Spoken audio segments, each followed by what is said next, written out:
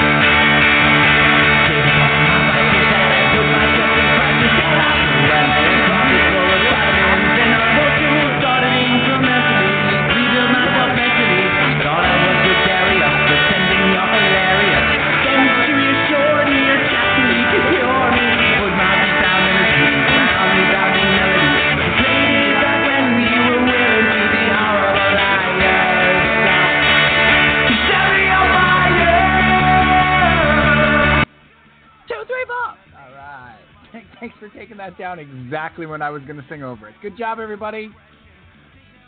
Hi, I am one of your hosts of the program, the aforementioned Steve Sanpietro, a.k.a. Sanpete, and welcome to the podcast. We have a ton of New York sports to talk about with you tonight. We're going to do that. We have the A block, the B block, and the C block, a.k.a. apologies to Lindsey Buckingham. We're going to talk about the Mets and the Yankees in the A block. We're going to talk about the Islanders, whose season opens tomorrow night. I am juiced. Holy smokes. Cal is, well, we're going to find out. We're going to find out if Cal's on board. He isn't. And then, of course, in the C block, we're going to get to the Jets and the Giants this early season. Juxtaposed, if you will. The Jets at 2-2. The Giants at 0-4. What, to quote Bret Michaels in Unskinny Bop, what the hell is going on? Yes, it's time for Ready on Load with Cal Sanpete. And then, of course, we'll do the fun load later with the Bishop Cop. Bishop Cop. He's a bishop and he's a cop. This fall on CBS. Bishop Cop. You better pray. If you're a criminal, I'll stop. Okay, hi, everybody. Welcome to the program. I'm Steve Sanpietro. We're going to talk about New York sports. No big deal. Welcome to the podcast. Thank you for joining us. Let's bring in the co-host of the program. He's the yin to my yang, the salad bar sneeze guard to my salad bar. And he's an all-around great guy. He's Mr. Brian Calneva Calpino Caliente. Hi, Bri. Yep, that's okay, good. Working. Hi. It's great. That's working. All right, great. Never know. You never know. Now you need to mute the Google Hangout, and away we go. Yep. Oh, yeah. Look at this. Having good start. There it is. We're off to a great start. We're off to a great start. Hello? Stop it now. Stop it. Hello? Stop it now. Stop it. How are you, buddy? Well, hold on. I haven't completed all my tasks yet. Hold on. You have not. Is this a good time to bring in Bishop Pop Culture PJ while you're doing Nope. this? Absolutely not. Okay. He needs to reboot his machine. Oh, Great. Good job, everybody. At this very moment. He's hosting the show. He can't reboot his machine. No? That would be bad. I'm might not on have the a choice. whole good-bad thing. Yeah. Define bad. What's up, buddy? Not much. Welcome to October. Yeah. Shocktober. Do you know what October means, right? No. It's hockey season. It's back. It's back. We only had like 8 days of no Mets and the idiocy with the Mets and stuff like that. Yeah. Well, no, we haven't even had 24 hours of. It feels so long ago. with how they handle Terry Collins and everything. But I'm just saying that the hockey season starts for the Islanders tomorrow night. Yeah, it does. It does. That's it's exciting. Back. Of course, the Rangers started tonight. The Rangers, and how did they start tonight? Do you know? Nope. Okay, because I do. You going to spoil it, or you want to save that for later? Who are they playing tonight? The Colorado Avalanche, as far as I know. The Colorado Avalanche. And what do we know about the Colorado Avalanche, Cal? Oh, I think we need to save this for the B block, don't you? All right, we'll B block it. Yeah. We'll B block it. How the girls do with school? The girls having a good time at school or what? They loving school? Yeah, school's good, but let's not talk about school. Let's talk about sports. School's out for summer? Yeah. School's out for fall, for October. Oktoberfest. Schooltober is what we call it around here. Schooltober? Schooltober. Yeah, we're gonna get right into the sports. Let's get right into it because we have a lot to do. But we do need to say hi to the Bishop. Hi, Bishop. Hi, buddy. Hi. There he is. I have technical problems in Studio B. Is this a new musical that we're doing? It's the worst musical you didn't know you needed. We have technical problems in Studio B. Technical problems for PJ. Technical problems. You wrote a musical one. It was better Everything than that. here was working great until the countdown where it said, your show will start. And then my entire screen froze. You must have hit the music because I did not. Unless it's auto-cued. Yeah, I actually had it auto-cued for the first time ever. Thank you. In our comeback here in season 9, episode 5. By the way, that's where we are. That's awesome. And now we can't hear. Now we can't hear Cal. Now we can't hear Cal. But I love Cal. Let me say three things I love about Cal. No, we're not going to talk about technical problems, though. Really covering itself in glory tonight. So he will jump out and then jump back into the room where it happens. Peach, we did want to say hello to you. You have a THOUGHTload. The FUNLOAD is a THOUGHTload tonight. Can you just tell us what that is real quick while Cal Listen reboots? to me. I am love darkness. A parade. Yes. I love a parade. The smell of the guy, the thing with the thing, the other guy, and the thing. Thank you. Thank you for proving that I don't actually know how that song goes or anything I have always sung that for that song. The thing with the thing, the guy with the guy, the other guy, and the thing. I love a parade. I was just working on the Columbus Day Parade. As we prepare to talk about sports, New York sports. The Indigenous Peoples Parade. I would prefer. I think that's. I don't want to get political here. But you're not allowed. I would prefer if the New York Columbus Day Parade became the Joe Piscopo Parade. It should really just go to the Joe Piscopo Parade. Like, he is a delight. Yes.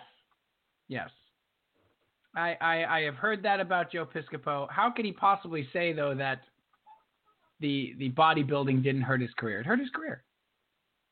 You ever listen to the Joe Piscopo show in the morning on AM 970? Never. Okay, I want you to listen to the Joe Piscopo show on AM 970 in the morning. I'm going to go a step further and you... say I'm never going to listen to that, ever. No, we have to do the over-under on how many times he says, God bless you, though. God bless you. God bless these people. And God nobody is sneezing. No one is sneezing. No. Right. Big God bless you guy. He's a God bless you guy. He likes to bless everyone he talks to. He talks to good people. We're talking to good people here. Right. He's so friendly. He's so affable that I would even say at some point he lacks edge. Right. Well, he's probably going to go into politics, right? He's the next governor of New Jersey. I have heard that he is interested in dipping his toe in the gubernatorial. Can I just say gubernatorial a few times? Yeah. If you're a goober, is there ever a guy that fits gubernatorial more than Chris Christie? he's just so gubernatorial. He's a gubernatorial. Chris Christie, though, he does a good job. That guy, I heard. No, he doesn't. Nope, I'm not allowing it. I won't allow it. I can't. I won't. Listen, so tell us about the thought load, and then Cal is coming back. The thought load is just I've noticed a lot of, I'm not going to say it's negativity. It's just I've noticed trends. You know, I talked about the big seriousness a couple of weeks back. Right. This is continuing the idea of the big seriousness and people going out of their way to feel bad or make others feel bad. Me being one of them. Chief among them. But not you, sir. Not you and never you. So there's that. I appreciate You're the that. Joe Piscopo of our show. Well, God bless you. Well, God bless you, though. You do wonderful work over there, and God bless you. It sounds like a lot of fun. I love him. Yes. We will officially rename the Columbus Day Parade the Joe Piscopo Day Parade. Oh, you know what I want to know about? He discovered America just about as much as Columbus did. So I want to hear, there's got to be a tape somewhere. I want to hear the 1970s era Joe Piscopo stand-up. Because everybody who talks about the Comedy Store or the Improv, I'm sorry. Yeah. Talks about... the store is on there, too. That Piscopo was there. I can't imagine that he was good. But where's the material? Where's the tape? Why? He's an impressionist. I guess. You have guys doing unbelievable material at that time. I can't imagine Joe Piscopo as some sort of cutting-edge comedian. I could see him being like Bob Nelson and, having like, the football player bit or something like that, Well, what if he was just, greatly silly? Right. Or doing Sinatra and killing it with Sinatra or something like that. I wish somebody would dig that up. That is, I bet you that's a treasure trove right there. Well, I love that Joe Piscopo is the theme of the show. Let's bring Cal back. Cal, thoughts on Joe Piscopo? Cal is mum on Joe Piscopo. His mum on Piscopo. Either that or his mic's not working. Cal, which is superior, Eddie Murphy Delirious or Eddie Murphy Raw? You can't ask a guy that. That's not fair. Well, which do you Everybody knows that I prefer Raw. Really? Yes. Here's my one sports question, since we're going to segue into sports. Yes. Are the Yankees good enough to move forward, or do you think this is a late season fluke? No, I don't think it's a fluke at all. And we're going to talk about the Mets and we're going to talk about the Mets just screwing things up in ridiculous fashion as usual. But to talk about the Yankees and the actual baseball, yes, they look. The Indians are really, really, really good. They're probably the best team in baseball. It's going to be the key is going to be the Yankees pitching enough, but they could beat the Indians. They could beat the Indians in a short series. Sure. They're kind of 4 innings. They're kind of in trouble. They're kind of in trouble right now because they're losing 4-0 tonight, and we're going against Trevor Bauer instead of Corey Kluber, who is probably the AL Cy Young Award winner. So they really needed to kind of get this game tonight. And it's not over by any means, but they really kind of needed to get this game tonight. Can I question that pronoun? Did you just say we're going against Trevor? No, I would never say that about the Yankees. I mean, I try not to say that in general, but I would definitely never say that about the Yankees. Okay. Hi, Cal. Yeah, hi. Hi. Just looking at. Hi. Oh, Cal! Yes. Cal on the landline. And every head turns when Cal enters the room. We're going to cut that the worst musical. You are writing the worst musical. Why? Apparently, I need every song to have this tempo. You have written brilliant, brilliant songs, and you just came up with a hacky 1955 Bye Bye Birdie song. The mojo is gone. And now your Cal one is really, I don't know if it's 70s Pippin era. I don't know what you're doing. I will never write the great sports musical, unfortunately. No. Someone will. Cal, thoughts on Joe Piscopo? I don't know. I don't get him anymore. Liked him in the 80s. Now I don't get him. Does he leave you cold now? I don't. I'm nonplussed. I don't know what that means. You don't know what nonplussed is great. Let's bring back nonplussed is fantastic. No, nonplussed is fantastic. Here he is. Here comes Cal. You're writing the worst. It's terrible. So it's funny when I get kicked out of Blog Talk Radio. Yes. The next message on the screen is, please give us some feedback on your experience with Direct Connect. So I just wrote the word terrible in all caps. My experience with Blog Talk Radio sucks. Did you write in parentheses, said as Mad Dog Russo? Mad Dog Christopher Russo? No, just in all caps. Just big like I'm yelling. Terrible. So, come on! At least you're not paying for it, right? They wanted feedback. They got it. They got it. Yeah. You suck. Well, you sound great. Everybody's breaking right now. Just across the board, all three of us are zipping in and out. We're flanging. So we apologize to the audience for that, but please not on my end. My end is okay. Well, then why don't you do the show then? No, it's not. All right. Because right now I don't have unlimited minutes. So. Are you on your cell right now? No, I'm on my house phone, the landline, because that's the only thing I know that would work. And the landline has limited minutes? I don't even know what the landline has anymore. I haven't used this phone in 3 months. Is it running through your pool by any chance? Yeah. Is that the problem, you think? I was trying to keep the wires cool. I'm doing the show from the pool, guys. I was told that keeping the wires moist and damp is the best way to get this to work. I just love I love the visual of you so frustrated with your computer that you went out to your pool to do the show in October. So screw this. Stephen, you will have to mute me, Stephen, because I have no controls. Yeah. So, why are you calling me Stephen? Are you my mother? What is going on? That's the Jeffrey, first time in 20 years. Am I in trouble? I know it gets your attention. Stephen. I turn around and look for my mom.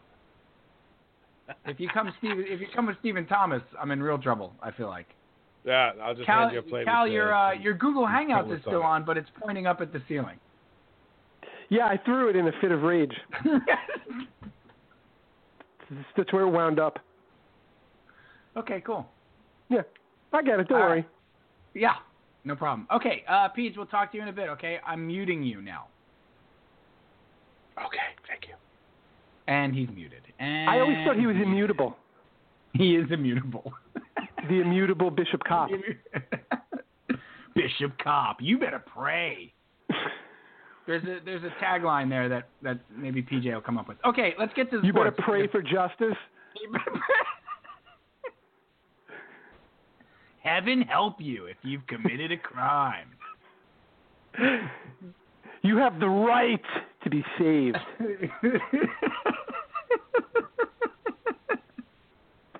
Bishop Cop. That's a good show. We got to figure out who's playing Bishop Cop. Dermot Mulrooney. Wow. Nailed it. Whoa. Or the other guy. Who's the other one? Dylan McDermott. Dylan McDermott. No. Maybe that's Dermot something. Mulrooney can do it. Bishop Cop? What about Gallagher there? Peter Gallagher. Oh, no. The comedian Gallagher would be good for that role. You know what's crazy? Wait, I got to unmute him. He's busting. Go ahead, Peach. Go ahead. I'm not doing it. I'm not your performing monkey. You are, actually. Come on, you want to do Gallagher as Bishop Cop. I got to think of something. I'll come back in. Okay, let me know. Deacon Gallagher? Deacon Gallagher.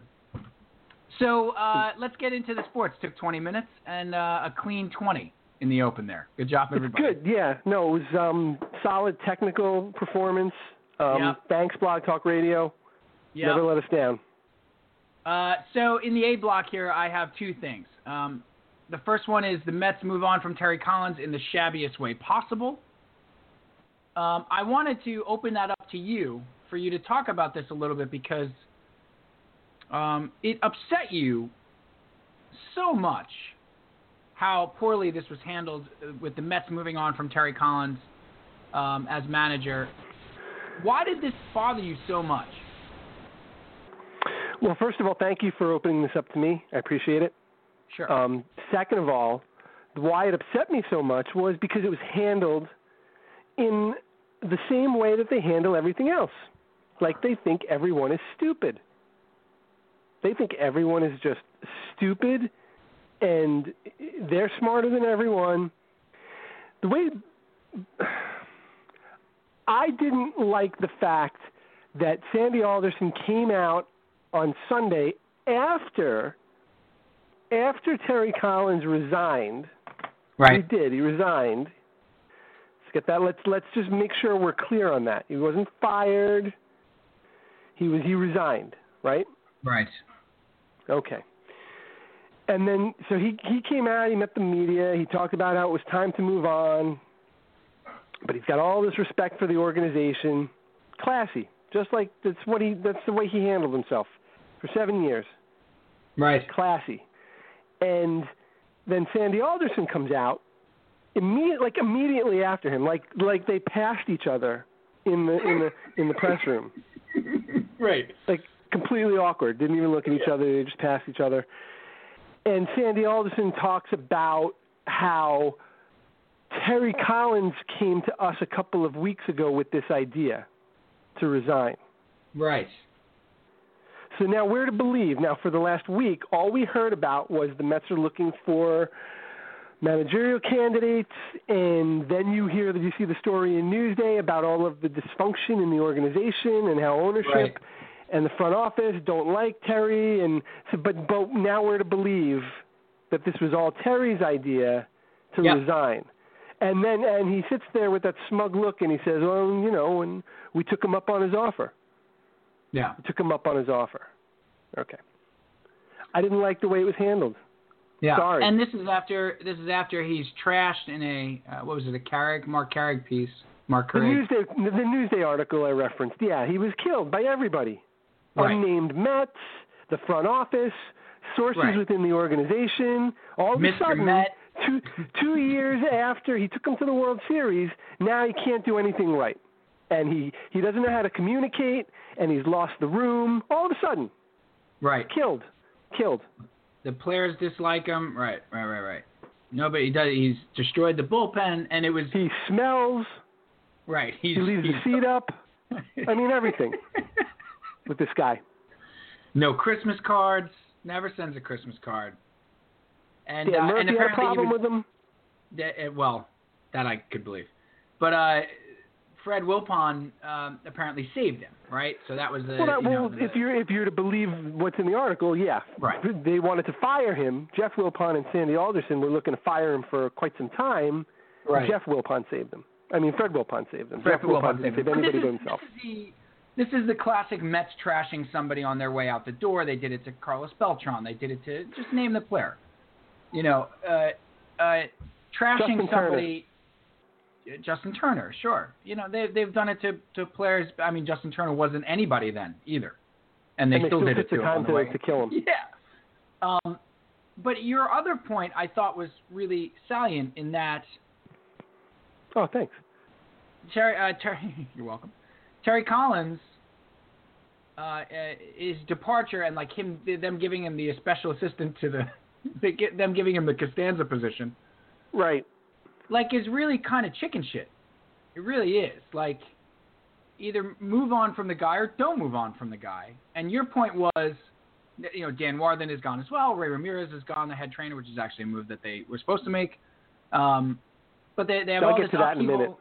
Yeah, but they have all this upheaval in the coaching staff, and that's going to be the off season. Now, you're not going to add a player. It's going to be we changed all the coaches and the manager. Yeah, and that's going to be the big change. We took a look at our internal operations, and we're going to make improvements there, and that's how we're going to improve the team. Because we've got the players, we just have to make sure that they stay healthy. And if they stay healthy, we don't need to add anything. So let's work on how we operate the organization and the baseball side of things, and that's what we're going to spend our time and effort on. This offseason, that's going to be the theme. But I have a straight question for you before we get to Ray Ramirez. A straight question? Yeah, just a straight up question that and Paul we Abdul actually. Style? That's right. I'm not comfortable with that, but I'll give it a shot. Go ahead. I'm actually the cat in the what was it, DJ Jazzy Cat or something like that, or? Oh, but that's a different song. That's a different song. You're mixing your Abduls. What's the cat song? Opposites Attract. Opposites Attract. Yes. Right. Yes. Well done.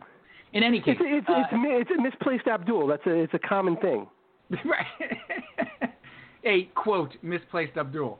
It's not even a quote. It's an actual clinical term. Yeah, that's what I'm saying. You put it in quotes or you italicize it. It's the thing. There's scientific research on it. And it's not something you take lightly. But go ahead. I'm going to give it a shot. Straight up now, tell me. I think, by the way, I'm going to ask all questions in that fashion from now on. In spoken word Paula Abdul songs? Straight up now, tell me. Do you think that the Mets needed a new manager?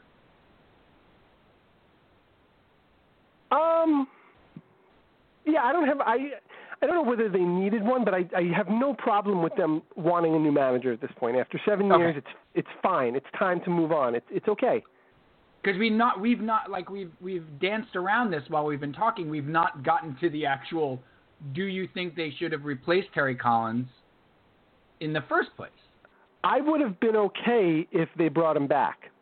But I also have no problem with replacing him. Okay. Is that a cop-out? Is that a Bishop cop-out? No, it's not a Bishop cop-out. No, right? It's not. It's not a Bishop cop-out because I understand where you're coming from. I disagree. With me? Or with what they've done? No, I disagree with you in that I would not have been okay if they brought him back. Okay. No, I think it's time to and not to Terry's. Here's the weird thing. Not to Collins, and I've been, pretty hard on him over the, 7 years on these airwaves. You really and off the airwaves as well. Well, really hard off the airwaves. Even harder, yeah. Yeah, way harder, way harsh time. Yeah, hurtful. Yeah. Wow, way harsh, Ty. That's Clueless. I don't care. I'll quote Clueless. I don't care. Why not? I don't say something about it. I don't even care. Mrs. Collins called you and asked you to can you please stop? Please go easy. But I don't think this season is his. Jackie's married to Jackie Collins. I don't think that's Jackie Collins. Yeah, I don't think it's the same one. But go ahead. He's married to Joan Collins, actually. you imagine her sitting at the game? Like, she's in, like, the first row. Like, Joan Collins? Yeah, Joan Collins is wearing, like, ridiculous, like, a mink and, like jewels and, a fur. All bedazzled. Right. Watching the Mets. Like, and, like, getting upset, like, when Syndergaard gets hit or something like that. She's actually angry. I don't think this season is his fault. That said, it's time for him to go. It's time for a new manager. Fair. For this group. I think that's part of what you need to do to wipe the slate clean. Right. From this year. But let's get to the and we're going to talk about the Yankees, but let's get to the Ray Ramirez thing, because the Ray Ramirez thing is big. Right. And your problem was what changed over 5 days, right? So Alderson. Why a week ago were they steadfast in their plan to keep everything the same, because they're happy with their training staff. We're happy with their medical staff. We don't anticipate any changes. Right? Then the season ends, and now he's gone. So what happened in that week? I'm not understanding it. From listening to Sandy Alderson's press conference, it seemed to me that the exit interviews were the difference. That the exit interviews with the players, it seemed to me he got two things out of that were critical. One, he was not happy with the day-to-day training and regimen, which he said he stepped in and talked to the trainers every day, like in the beginning of or in the middle of the season. So he kind of went hands-on to see exactly what was going on. And hearing from the players say, like he said about Cespedes. Cespedes' problem with his hamstrings wasn't Barwas. It was his day-to-day training regimen. That's like a direct shot at Ray Ramirez. Right. And he said the players expressed to him that it got better a little bit during the season when he sort of got hands-on about it. I think the players said to him, he's a problem. Like, our day-to-day is, we don't have faith in him as a trainer. And I think that's what changed in those 5 days. Okay. It seems like quite a change. Yes, but it's a move they had to make. It's a move they had to make, Cal. Even if it's a window dressing move, it's at least them acknowledging that there's a problem. He wasn't going to. He didn't think there was a problem. Well, something changed his mind. I think it was the exit interviews. I really do. Well, that's what I'd like to know. At this point in the show, we had some technical difficulties, but we got them worked out. So we jumped right back into it. We were talking about Ray Ramirez and getting fired as the head trainer for the Mets, and so we went right back in. Let's just jump right back into it. Right. So Ray Ramirez, what the hell? What the hell is... That's twice that I've referenced Unskinny Bop by Poison, by the way. I gotta stop. No, you need to do more. They fired Ray Ramirez because he was the sacrificial lamb. Really? Not because he was bad at his job? Oh, he was bad at his job. Are you sure? They had to give the fans something. Why? They've been calling for his head for years. But why do they have to give the fans anything? I don't know. Feel like they know better. Feel like they did. But they know better. They usually do. You're right. They know better. They know that when they are sending out renewals for season ticket holders, that they should have a press conference and tell everybody that the payroll is going down. Right. At the same time, they're asking you to send in your money for season tickets. It's genius marketing. Did you see that Warthen did not accept, by the way? No. Yes, so Dan Warthen did not accept whatever cockamamie role that they offered him. Right. Yeah, that's right. I mean, what could they possibly have offered him? Right, a special pitching assistant to the assistant pitching assistant. Assistant. Yeah. I mean, I got to imagine that it's a similar thing that they offered to Terry Collins, Cal, where it's a organizational thing, like bumping him upstairs and being in charge of like all the pitchers in the organization or something like that. Maybe, I don't know, but he rejected it. He did not accept. Correct. The only other big thing that I took out of that press conference was how dissatisfied Alderson is with the minor league system and the preparedness of these players. Not the way the players prepare, because that was confusion during the press conference, but how they're being prepared to go to the major leagues. Right. He felt that was severely lacking. Did you know that Vegas was 30 games under 500? I knew they weren't good, but I didn't know the number. Yeah, they pretty much minor league system failed on every level. Yeah. So I wonder if the person in charge of minor league operations keeps their job. You didn't hear anything about that? Dan Worthen. Dan Worthen was in charge of minor league operations? Yeah, that's his job now. No, right. That's right. No, I would think they would. I was thinking they would give that to Collins because he's done that before, right? He was like a roving instructor. I thought he was like the head of like player development though, like for an organization. I thought he bounced around. No, I thought he was like at one point for whichever. What was it? The Padres maybe? No. Oh, the Dodgers. In any case.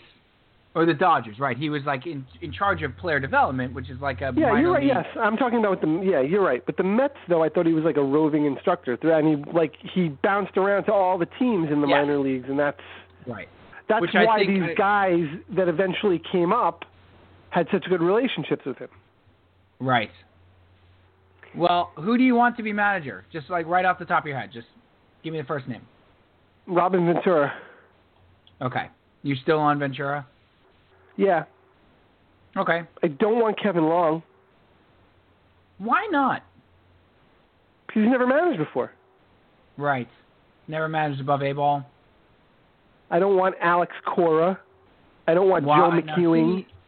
I don't have a problem with Alex Cora. Everybody speaks very, very highly of him. You do, don't you? If you're saying to me, give me your next manager, he's the first guy I say. I'm not sure why though. Well, because you like his analytics. I like the combo platter. I don't know how much of a combo platter you get with Alex Cora. Oh, according to AJ Hinch, you get a big combo platter. I don't know. You get a guy who's got a feel for the game, and you get a guy who's also into the analytics. I think that's why I like him. And you think you want to roll the dice on a first-time manager right now? He's managed in winter ball. That's something. Yeah. And he's been a bench coach now for a couple of years with the Astros. I might roll with him. Got a little Met history there. Played a couple games for the Mets. That's not the history that you want, though. No, not a good history. Not great. Ventura's got a great history. I like Ventura too, but I'm a little weary of. Wary? I'm not weary. I'm not fatigued. I'm a little wary of the experience in Chicago. Right. Apparently he got killed for a lot of stuff in Chicago. I don't know. Well, we'll see. We got plenty of time to worry about this.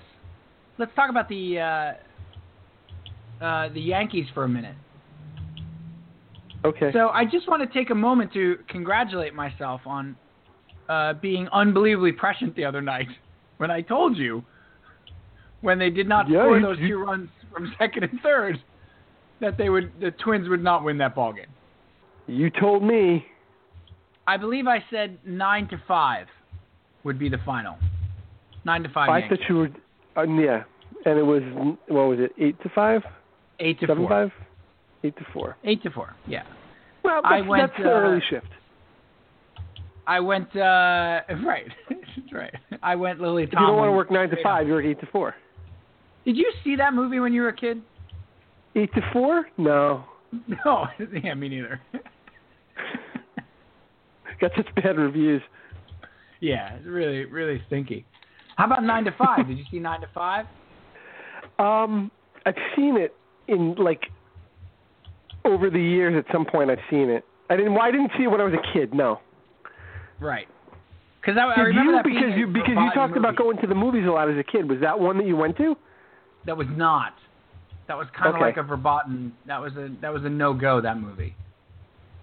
Why? I think because of the subject matter, and I don't know. Just the disrespect for the boss? Is that what they didn't like? That's right. My dad staunch on respecting your respect boss. Authority. Yeah, exactly. All right, so with the Yankees. No, go on with what you were saying. All I was saying was I said it would be 3-3 by the end of the first inning. You said by the end of the second inning. No, I said by the end of the first. I have a screenshot of it. No, second, but that's okay. I have a screenshot of it. I'm looking at it right now. I got it too. I'm gonna pull it up. I said it'll be 3-3 going to the second. Oh, going to the second. Yeah.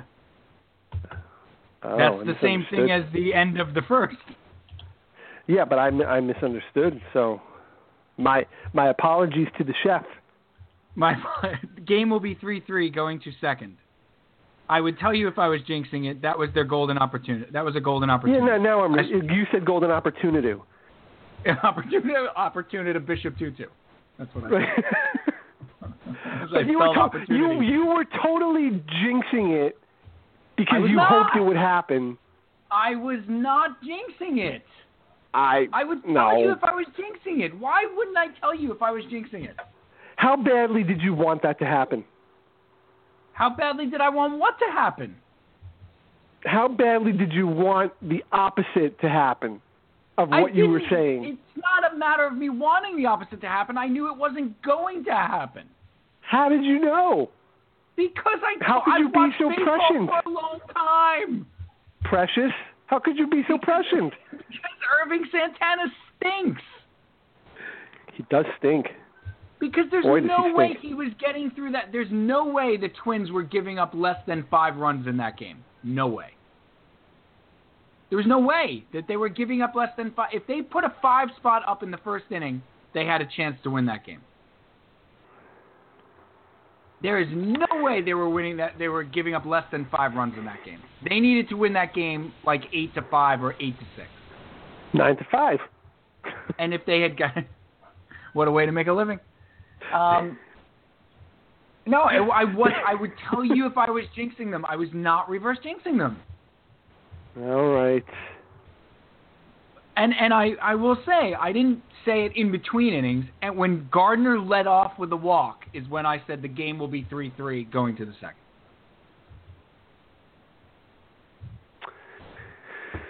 It doesn't matter. The point is, the Yankees right now, bottom of the 8th in Cleveland, losing 4-0. Trevor Bauer pitched a whale of a game. And this is problematic for the Yankees. Why? Because they got a break not having to face Corey Kluber in Game 1. So now, if they lose Game 1, now they're staring at Corey Kluber in Game 2, the likely AL Cy Young Award winner, and they're staring at going back to New York, maybe down 2-0, and having to get 2 games in New York. They obviously needed a split in Cleveland, and this is the game that they needed to win. I would argue. Okay. I would argue. So do it. I'm gonna debate this here. Excellent. That the specter of Corey Kluber put so much more pressure on them tonight. That they knew that Kluber was waiting for them in Game 2, which made this game so important that it put a lot of extra pressure on them. I wouldn't argue that for a second. I think that's absolutely true. I think that's Terry Francona, who's been in this spot so many times before. Excellent. Figuring I could play a little mind game with the Yankees and do this, because the worst case scenario is they win the game and I still have Kluber in Game 2. That's right. And I get my split at home. The best case scenario is I psych them out in Game 1, which it looks like they did. Excellent point. That's an amazing point, Cal. Really, seriously. And now I got Kluber to lay the hammer down. He is just the best manager. He really is. He's a really good manager. It's not even close. No, he's good. It's really not. Well, it is close. There are a lot of great managers. I don't want to say that way, but he's really good. He's really good. I think he's the best manager right now in the game. I think he is too. I think there are guys that are close, and that there are guys that are really good. But Francona's sure. His feel for a team, like what he did with Andrew Miller last year, is revolutionary. You know, like in terms of bringing in your best reliever. We've talked about it a million times. We talked about it during the World Series last year. Like bringing in your best reliever. How many years before that's the way that they should do it? Yeah, I've been talking about it for years ago. Yeah. Yeah, the you were revolutionary. Well, let's not. I mean, myself, Tony La Russa, Tim McCarver, and Bobby Valentine. Up on the mountain. Do get together at our mountainside chalet to reinvent the game of baseball. And do you drink Tom Seaver's wine when you do that? We do. We drink a really nice Northern California Cabernet, and you know, we talk about reinventing the game, how we're going to reinvent the game, why it's up to us to reinvent the game. Right. A lot. Oh, and only you guys can do it. That's correct. Yeah. Right. It's funny though, because they're already talking about when Mike Matheny is going to come join us. I thought you had a spot for Joe Madden. Get all ready to go. No. Joe Madden doesn't want to be a part of it. He does not want to be a part of it. Oh no, yeah, he does his own thing, right? Yeah, he's going to start his own Burning Man. That's right. He reinvents the game at Burning Man. Right. And he is high as a kite. High as a kite. That dude is insufferable. I'm sorry. I love your theory. I think it's absolutely fantastic, and I think that's exactly what Francona did. And I wonder. The Yankees are being. It's the top of the ninth now. The Yankees are being too hit. But this is what I'm saying, because Trevor Bauer is not that good, but if you've got the edge on the team, right? You've got a mental edge where they're going to press for every at bat. Trevor Bauer can be a guy like this. Yeah, and Aaron Judge is 0 for 4 with 4 strikeouts tonight. Oh. Just saying. Just throwing that out there. It's just a stat. It doesn't mean anything. No. Don't read anything into it. I'm giving the facts. There's nothing behind it. It's just information. Nothing behind it. You know, just info. Is he due to get up in the ninth inning? He is not. He struck out to end the eighth. Okay. So Gary Sanchez just lined out to the pitcher. Although I don't know how that works. It says Gary Sanchez lines out, pitcher Cody Allen to first baseman Carlos Santana. Confused. That doesn't sound like a lineup to me. That does not, unless it hit off Cody Allen in the air. And it ricocheted over to first base? Ricocheted over to Carlos Santana, which means Cody Allen took a real lick there. Yeah. I feel like that would be a really hard hit ball. Sheesh, you bibble. So let me ask you a question. Hey, let me ask you a question now. You like to ask the questions, right? Well, I'm going to ask you a question. Please phrase it the proper way for this episode. Straight up. For this particular episode? Right. We've decided that all questions will be asked in Paula Abdul form. All right, straight up. Now tell me. Yep. You got it. Do you think the Yankees can come back in this series down 1-0? Yes. Are you reverse jinxing? No, I'm not. I do think that they can. Here's what I think about the Yankees in the playoffs overall. Any given game against any pitcher in the playoffs, that lineup could have a big day. Any given game. Is it likely? No. Maybe not against a guy like Kluber, but that lineup against any given pitcher can just, like, Judge can wreck a game, Sanchez can wreck a game, Gregorius can wreck a game, Bird could wreck a game, Todd Frazier could wreck a game. Like, you know, Brett Gardner could hit 3 home runs. Like, they have 8 guys that can do it. So, no, I give them a chance. I definitely give them a chance. Not a great chance, but I still give them a chance. Because I don't think there's a pitcher. I don't think there is a pitcher that you can just say, oh, well, they have no chance against. I think Corey Kluber is as close to a pitcher as you could say that, though. It might be, but it. This but side in a of game, Kershaw. Their problem isn't, to me, that they can't get 2 or 3 runs off of Corey Kluber. Their problem is they don't have a pitcher to match him. Well, they're going to throw Sabathia in the second game, right? Yes. CC is Game 2 is tomorrow. CC Sabathia? Correct. Now, this is game is not over your yet. girl? This game is oh, boy. Wow. We're doing it. We're doing it. Okay. Those are the rules. Following the rules. Yep. Now I have to look up Paul Abdul songs. Great. Thanks. You should know them off the top of your head. Come on. I know a couple, but I don't know. I know 3. Straight Up, Opposites Attract, and Forever Your Girl. That's it. That's it. They'll just keep recycling them. I do have on the tip of my tongue, without looking it up, the big one though. What's bigger than those 3? Cold-Hearted Snake. Cold-Hearted. Oh.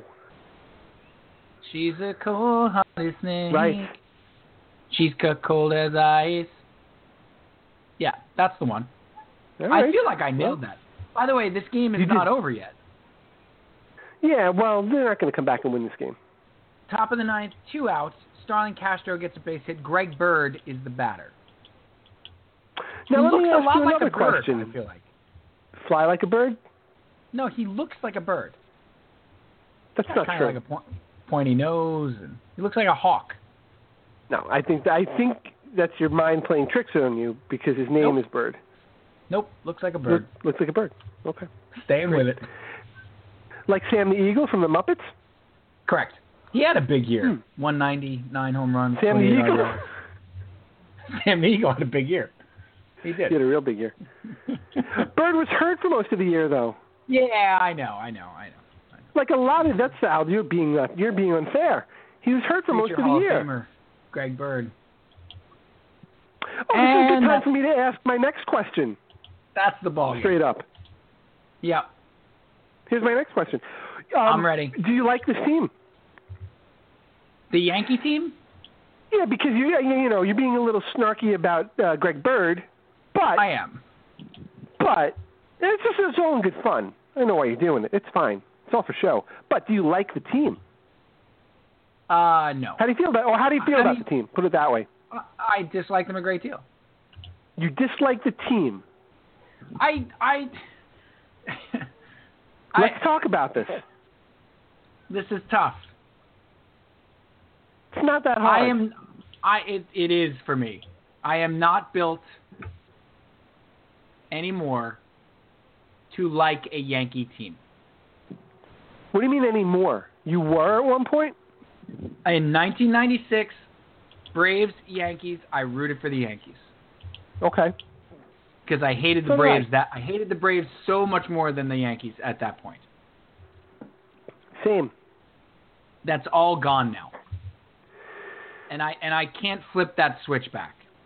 I can't. So you hate the Yankees? I do. And I know it's an extremely likable team. This group. I think the camera, the press conference after a home run is great. It's fun. It's not insulting at all, as you said, as you rightly pointed out. It's not disrespectful. It's just fun. I have no problem with that celebration at all.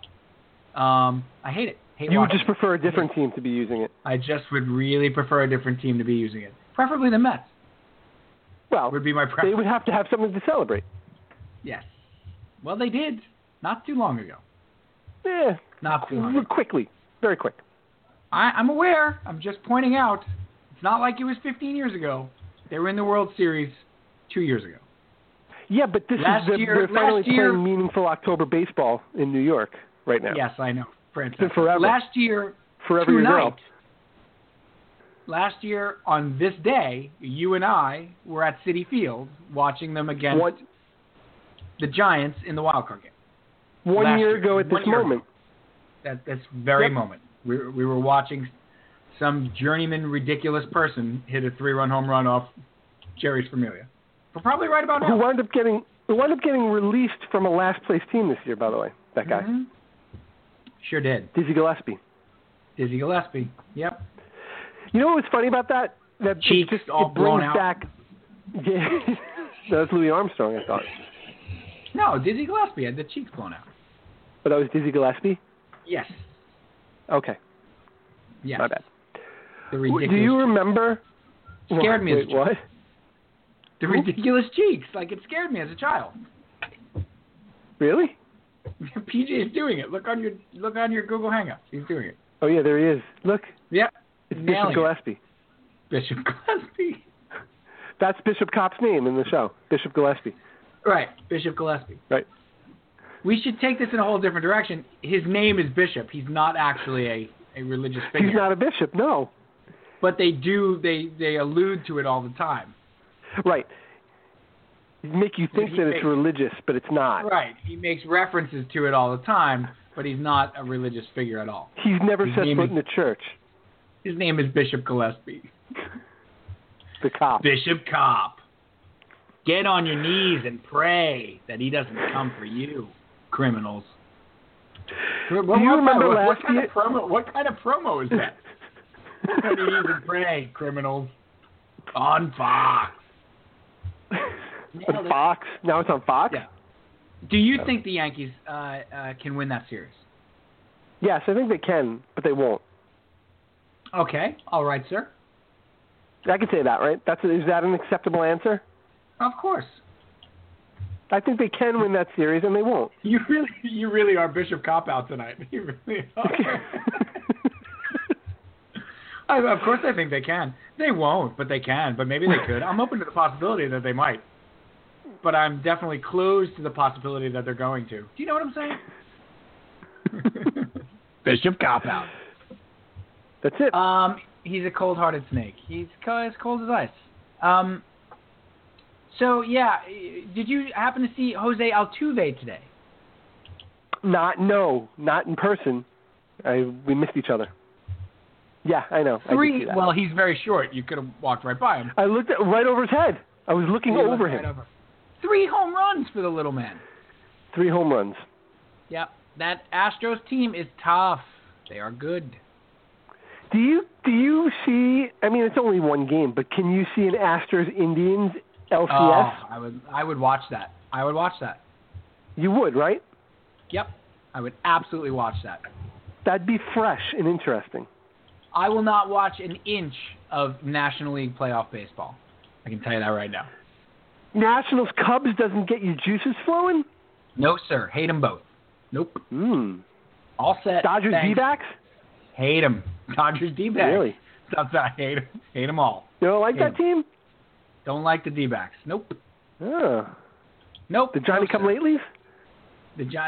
Their uniforms are ridiculous. They make them ridiculous people. Those uniforms, I don't even get me started. We could do 2 hours on those atrocities. That's it. I like Goldschmidt a lot. Okay.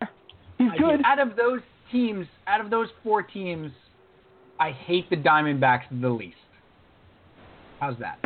But you don't like the Diamondbacks? Don't like them, no. Okay. No. Did you like the Rockies? No. Heaven, no. No. Do not like the Rockies. All these teams seem to take great joy in playing and beating the Mets. They really do. Like the Brewers. The Brewers love it. The Brewers and the Pirates for some reason. They just love it. They win the game, and it's like the 1960 walk-off Mazeroski World Series. Like they're riding unicycles around the field and juggling and eating cotton candy. It's crazy. Yeah. Giant lollipops in everybody's hands. They're walking out with goodie bags after the game. It's ridiculous. It's really the Brewers. They can't. They hit a home run in the first inning. The guy's like posing. He's taking snapshots. He's in his Cadillac. They're throwing at guys in meaningless games. Ridiculous. To get their face painted like lions in the dugout. Right? A lot of fun. It really is. A lot of fun. It's a festival atmosphere. It is. So silly. No, I won't watch a second of National League Playoff Baseball. If it's Astros-Indians, I'm in. All right. I'm watching a lot of that. That's my World Series right there. I could get behind one of those two teams. With the local interest for me with the Astros, because my father-in-law and my brother-in-law. Oh, yeah, for sure. Very, very big fans. My father-in-law, a huge Astros fan since 1962. Like, he picked he's up on legit. them. He's too legit to quit, I would say. Now we're bringing Hammer into this. Great. Now MC Hammer's involved. Now look what you've done. Let's move to the B block. Can we move to the B block? B block 2. Yeah. So, Cal, I don't know if you know this, but the Islanders season starts tomorrow night in Columbus. Yes. And I don't mean to go all Wendy Liebman here, but I am, because I really feel, nobody knows Wendy Liebman? Anyone? I know PJ knows who she is. You mean Nancy Lieberman? No, I don't. No. Oh. Nobody knows who that is. Nancy Lieberman? Yeah. Oh, Wasn't she the famous women's basketball player? I'm thinking of a girl that we went to high school with. No. That's somebody different. In any case, Wendy Liebman, stand-up comedian. Yeah, okay. Who does because I really feel like that's her delivery system. In any case. And is also a huge Islanders fan, right? She's is that where you're going with this? Fan, strangely enough. I did not see coming. Yes, the New York Islanders open the 2017-2018 campaign tomorrow night in Columbus. Right. And I am there's two parts to this. I want to talk about the actual team. And then I want to, and the prognostications thereof. And then I want to talk about why I am maybe way too high on this season and like way too into the Islanders, like having a watching party tomorrow night. And my sons have been, it's actually been being used right now as a punishment to get them to do stuff. Like, guys, what's come the on, punishment? Come on, brush it. They can't watch the game tomorrow night. They would be disinvited from the watching party? That's correct. Oh. Wesley, finish your dinner or you are not watching the Islander game tomorrow night. There's been a lot of that. Does it work? It works like a charm. That's how psyched they are. What have I done? Wow. Our buddy Rick Ryan is coming over tomorrow night to watch it. Yes, I'm familiar with his work. Yep. Our good buddy, friend of the program, too. An RTUer from the old days, from the old school. Right. An original RTUer. Yes, he's RTU 1.0. He is. And a friend of ours for a long time. He's coming over to watch the game tomorrow night. There's great. A lot on the line. So, can we talk about the team for a second? Because you had an interesting question for me. I did. Straight up now, why don't you tell everybody what it was? Whoa. The question I had for you was that and it's I'm going to preface this, I'm going to Bishop Cop out again by saying that since I asked you this question, I've seen a lot more predictions that have gone against what I originally asked you. Right. So I might have jumped the gun. You didn't. The question within like 37 places. Yeah. The question I had asked you originally was, let me back up. You have been very bullish on this squad all training camp. Yes. Throughout the month of September, you've had a lot of great things to say about this team. You're excited about their prospects. You're looking forward to the season. You think they can do something pretty good this year. You think they're a good team. I do. Yep. And everything else I had seen from professional people that it's their job to follow the sport. Sure. They all sort of, their predictions were sort of against what you were saying. So you see a lot of barely making the playoffs, not making the playoffs, 27th overall in the NHL. I've seen a lot of that. So my question to you is where's the discrepancy? Why am I seeing all of this from people who do this for a living, yet you, and I trust your judgment 100%, say that the team is going to be a lot better than everybody else is saying? I couldn't figure out where the disconnect was. Right, and I think that the disconnect is in regard to what they're underestimating. I think they're underestimating how. So Travis Hamonic has come up a lot. Like, oh, they lost to one of their top two defensemen. He wasn't one of their top two defensemen over the last 2+ seasons. He was actually like their 5th best defenseman. So they feel that he can be sort of replaced relatively easily, and they feel very strongly about the defensive group that they have. I think they have an excellent defensive group. I think they go 8 deep. You have guys sitting tomorrow night like Pelech and Kulak, and they have a very, very strong defensive group with Leddy and Boychuk and Calvin DeHaan and Thomas Hickey and Scott Mayfield, who stepped up a ton. I think their defense is really good. I think the goaltending situation is actually great. I think they have a 1 and a 1A. I think they have a guy who will play 45 games and another guy who will play, 37. I think it'll be that kind of split, and you'll get a good goaltender every night. And I think with the rigors of the NHL season, you need that. If you don't have a Holtby or a Carey Price or something like that, you don't have that stud. I think Halak is sort of back and can be a number 1 goalie. And then I think that they're underestimating the addition that that Jordan Eberle will be to the team. I think Jordan Eberle on that first line, his game complements John Tavares's better than any right wing he's played with during the course of his 8 years. Similar to Vanek. Very similar to Vanek. Okay. A guy who can play low on the boards, a guy who can has great hands around the net, has a very quick release.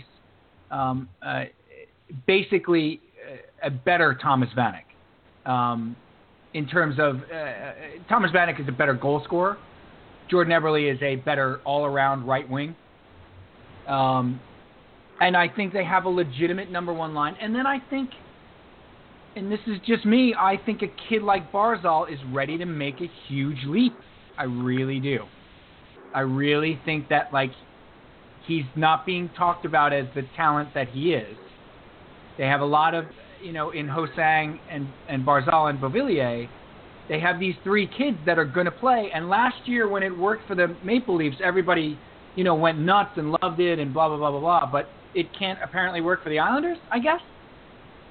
That 3 kids can't come and play and be huge contributors to the team and add speed and grit. I think that's ridiculous. And then the last factor, Cal, is Doug Weight. I mean, Doug Weight has come in and completely revitalized the program. He's changed the way they train. He's changed the way they practice. He's brought in an all-new coaching staff. I've said this before. I'll say it again. He's Rex Ryan, changing the culture of the team, but without all the the bluster and the idiocy. Right. There's a quote Dan Saraceni from Lighthouse Hockey threw up tonight because the big scuttlebutt was about Josh Ho-Sang is going to sit tomorrow night. And Jason Chimera is going to play, and everybody, all of Isles Twitter went crazy. Here we go again, sitting the kids, blah, blah, blah. It's ridiculous. And my initial reaction was, darn it. And then I thought about it, and I'm like, Ho-Sang's going to play a lot. Chimera had 14 goals in the 40 games that he played under Doug Weight. He's a veteran. He also used to play for Columbus. It's opening night on the road. He's playing 2 kids anyway. He's playing Barzal and Beauvillier. It's okay. Josh Hosang's going to play on Saturday night. I would almost guarantee it. I think he's going to be there. But this quote is really interesting. Question, this is to Doug Waite. Do you think you're a good motivator, and how do you lead? I do. Who asked that question? It was from an interview. It was in the Post, I guess. Oh, okay. Q&A in the Post. Okay, go ahead. I'm sorry. No, that's okay. Just curious. Yeah, it was from a Q&A in the Post. I do. I think the guys know I'm here for two reasons. I care about them and love the game and want to win again. If I got to get on them, I'll get on them. If I got to sit them on the bench, I'll sit them on the bench. And the next day we can talk. Communication. Look them in the eye. Tell them how it is. This young group of people we have in this world, there's tact involved. There's a different way to handle each person, and you got to do it on a regular basis. So it's a tough job. It takes a lot of time. But if they know when they leave the room, they can be pissed. But they know that we just talked. I listen to them. They listen to me. And the next day, it's over, and we start anew. It's not about me holding a grudge because you haven't scored in 10 games and you're making $5 million. It's about challenging them to get better and then telling them what they need to do to get better and put it in their lap. I mean, this guy. I'll take your test, Herb. I'll take your test. Come on. Come on, Herb. I'll take your test. He's just, come on, this guy. I think that is a undervalued aspect of this team. And so I do think they are a playoff team. I do. I absolutely do. I think if they get goaltending and they stay healthy, they are a playoff team. All right. And I think guys are slotted. I think guys are slotted where they're supposed to be slotted too, line-wise. Which I don't think they had last year. I do. Yeah. All right. I do. I like the lines that he's starting out with. And I just think they're a good team. I think they're going to get enough secondary scoring. They have to improve on the power play, Cal. If they improve on the power play, their PK is going to be very, very good. If they can become a good power play team, solid. They don't have to be 97%. They just have to be solid. They have to be a 10 to 15 in the league. They're going to win a lot of games. That's middle of the pack. Yeah. But that's not where they've been on the power play over the last 2 years. They've been like 28. They've been terrible. And their PK last year was great. Right. So, and I think it'll remain so. I'm very bullish because of Doug Waite. Doug Waite is the big factor here. He really is. Okay. It's all fair. I mean, you've made very good points. This is not like just fanboy emotional prediction. This is all, you bring up very good points about why they would be good. Think about it. As a matter of fact, I think, well, let me ask you. Do you think that part of it is the narrative around the league about the Islanders, the perception of the Islanders, that they're lazy and they're just not really digging into what this team is about? They're looking at it purely on the surface. Yes. I think every one of those prognostications you see mentions two things. John Tavares is going to be a free agent, and they don't know where they're going to play. Right. That's it. That's their reason. Which are two very important pieces of this team. They are, but they don't. The two most important pieces, probably. But to me, they don't factor into what this team actually is on the ice. Because John Tavares is never going to let his contract get in the way of his play, ever. He's not built. But it's not, if they get to January, But if they get to January and they don't have an arena deal and he's a free agent, you don't think they would look to trade him? I don't think they're going to trade him unless they're out of it. I don't think the arena deal is the difference. Okay. I think if they're 15 points out of a playoff spot, they will trade him. What if he looks at the arena deal or lack thereof in January and says, listen, I got to go explore my options? Then they hold on to him. That. I think they hold on to him for the year then. And just let him go for nothing? No, I think, they would let him. They would have to trade him at that point. But I think it depends on where the team is. If they're sitting in the 6th spot, he's not. First of all, John Tavares is. I don't want to talk uncertainties, but do you think John Tavares sitting at say a 5 seed in the playoffs in February is going to say trade me because of no arena deal? Not in his makeup. No. I don't think he's going to ever ask to be traded, but I do think he will be. I do think he. What? It's got to be the combination of them being out of it and not getting an arena deal. Not going to be one. But I think he will be upfront with them enough to let them know. It's too much uncertainty here. I don't know what I'm going to be. I can't commit to this team. But you think he does that in the middle of a playoff stretch run? I don't think he does. If they ask him. What if they come? What if they come to him? What if they come to him in mid-February, right before, 2 weeks before the trading deadline, and they need to know what's going on, and they ask him, and he flat out tells them they're in 6th place in the conference. What's he going to say? Why would they go to him and ask him 2 weeks before the trade deadline? At that because spot? They're going to lose him for nothing. Right. It would ruin the franchise if he walked and they got nothing back for him. I'm not disagreeing with you. I'm saying that the fate of this franchise is actually on the line right now. How are they going to I don't mean to be dramatic, but that's what's going on here. So they go to him 2 weeks before the trade deadline, and they say, well, what are you thinking? And he's like, well, I'm not sure. And they're sitting in the 6th spot. Yep. Or the 5 or the 6th spot. They're going to trade him? They're going to. How is that not going to destroy their franchise?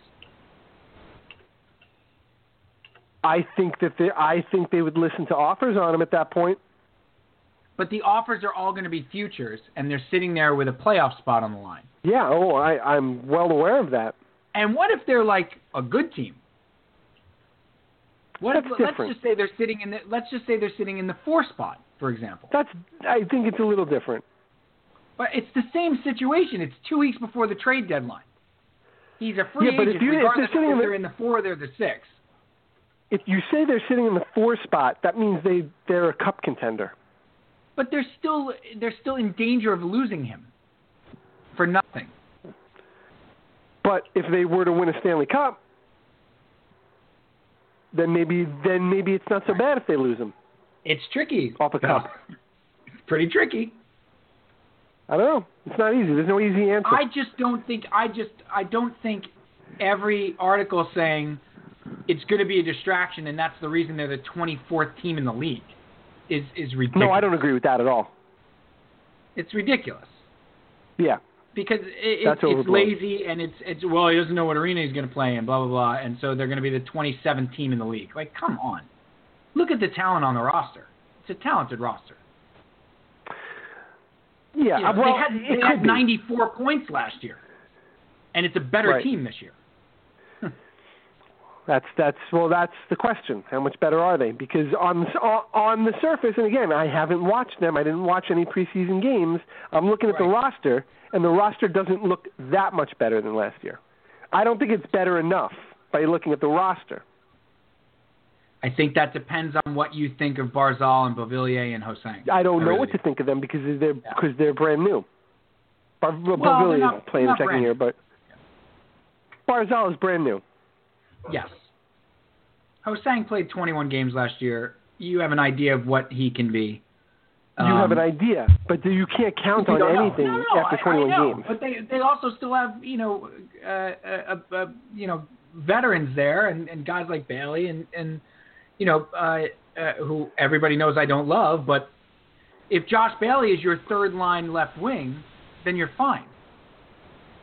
If Josh Bailey's your which I think he eventually will be, he'll play on the second line tomorrow night. But I actually like that line.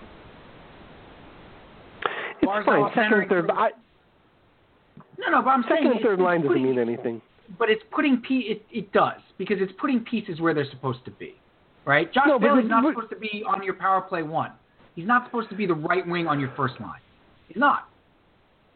Where he's most effective on the ice and giving you shifts is as a third line right wing. that's where he's going to be effective. Like if he plays on a third line with like Brock Nelson and Beauvillier, that's a really nice third line that you get some scoring from, you get energy from, you have good speed, you have good puck control, you have guys that can play in the neutral zone. That's a good line. You have a guy who has a great wrist shot. You have two guys who always pass. But that's a good line. He doesn't belong. It's putting guys in the right spot. Right. But the right spot has nothing to do with the number of the line, I don't think. I think that's overblown. It's like a pitching rotation. The guy's the number 4 starter. Yeah, but maybe that's where he slots in best. Doesn't mean he's the 4th best starter on the team. You know what I mean? Like, I think that label that's what is a little overblown. Josh Bailey slots in best as a third line right wing. That's where he slots in best, going up against other third lines, or maybe going up against first lines, because there's good speed there and there's good defensive responsibility. Like, if you move Barzal up to that, Barzal playing that second center spot and moving everybody down, if he's successful there, it's huge. It's huge. Puts guys in right spots. Brock Nelson's not a second line center. Okay. He was playing second line center. He's not a second line center. It's also ice time, Cal. Guys on the second line get more ice time than guys on the third line. Yeah. One of your best players on the ice. But in any case, regardless, I agree with you. You don't know, but they stand a chance to be a markedly improved talent roster, because I think Barzal is special. I think Beauvillier is a really good player. Or has a chance to be a really good player, like a Franz Nielsen-ish player. I really do. And I think Hosang is the sky's the limit. Hosang could be a ridiculous player in this league. He could. But they're benching him on opening night. I don't think they're benching him. I think he's playing. I think he's playing a veteran over him. Night. I think he's playing a veteran over him on opening night on the road. Yeah. I think in a way too he's doing Chimera a favor, because I think Chimera is going to be inactive a lot of nights. So give him opening night against his old team on the road. And Chimera had 22 goals last year. It's not like he was garbage. He's not a slouch. I know. He's not a bad player at all. He's still got the best speed on. He's still the fastest guy on the team. Yeah, 40 years old. He's the fastest guy on the team. So that's how I feel about the team. But personally, holy smokes, Cal. Yeah, why don't you unpack that one? Half of it's because I'm playing now. I freely admit that. Right. But the other half of it is because hockey and the Islanders have just grown year after year after year to replace the Jets, and they're like a big. I love watching hockey. Why? The game is enjoyable to me now. It always was. I don't know why. I so enjoy watching the game. Now, okay, does it have to do with the boys? Because they're into it. Definitely. And Wesley's playing, and Casey's starting to skate now, and me playing has a huge effect. Right. But this has been coming, man. Yeah. The Islanders have been building and building and building. I don't know. I've always loved them. Now I really I don't know. It's like a niche I've just fallen into. Nisha? You know what I mean? Who's that? Yeah. Nisha Kroman. Nisha Petrikov on the third line? Right. You love hockey. I do. I love hockey. I mean, you love the Islanders. You know you do. I do. I won't deny it. I love it. So how do you get on board here?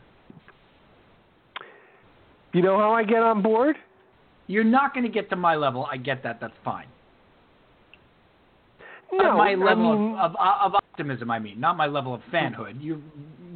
Beyond my level of fanhood for the Islanders. That's not what I mean. Oh, that's not true. Let's not. You know. I think it's pretty even. We're all part of the same club. Yes, but how do I get you to enjoy this season? How do I get you fired up to watch them? Fired up? Yeah. Fired up? That's tough. That's a tall task. Fired up. What did the Mets do to you? What did they do?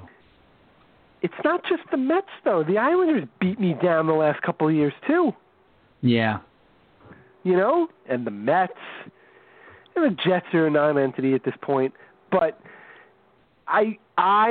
you get me on board if it's Christmas time and wow. I gotta wait 3 months? And they're like in the 6 or 7 spot in the conference, but playing well. And only 6 or 7 only because there's so many good teams in the conference. Yeah, in the conference. Okay. Then I'll be like, will you watch tomorrow night? Who do I want to win tomorrow night? Is that what you asked? No, I said yes. Yeah, I asked you who you want to win. No, I want said, the Islanders will you to win. Watch? Will you? I just want to be clear. Will you watch tomorrow night? Will I watch tomorrow night? Of course I'll watch tomorrow night. Oh, wow. Sorry. I mean, straight up now tell me. I mean, come on. Sorry. Why was that a given? Well, because they take 2 steps forward and then take 2 steps back. We were talking about what a big hockey fan I am. I love hockey, right? Why would I not watch opening night for the Islanders? Of course I'm going to watch it. I don't know. Maybe you want to pop on the Yankee game or something. I don't know. Shark Tank's on. Shark Tank. It's a new show. The new show on CNBC. Shark Tank.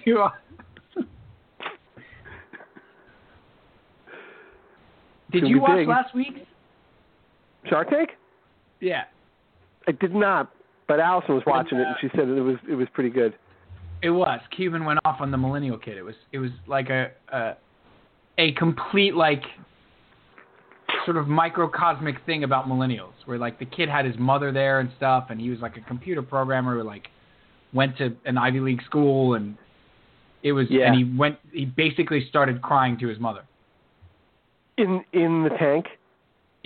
Coming out of the tank, because Cuban yelled at him.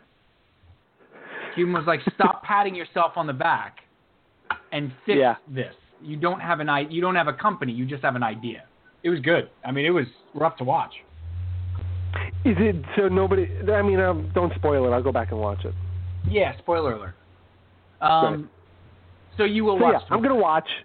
I'm gonna be into it. I'll watch Saturday night. They gotta be in December, though. Right, because I've lived through way too many promising seasons to then fall apart by Thanksgiving because they can't win a game in November. Well, that was also Capuano's MO. Yeah, but they did that before Capuano, too. Yeah. That's how Capuano got his job, because Scott Gordon couldn't win a game in November. Right. So you go back years with this team. With the November swoon. Get off it. That's a terrible Guns N' Roses song. Right. It's the follow-up to November Rain. Right. Nobody likes that one. November swoon.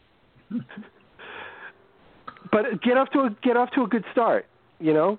Play the way that you're touting them. Let me see that team.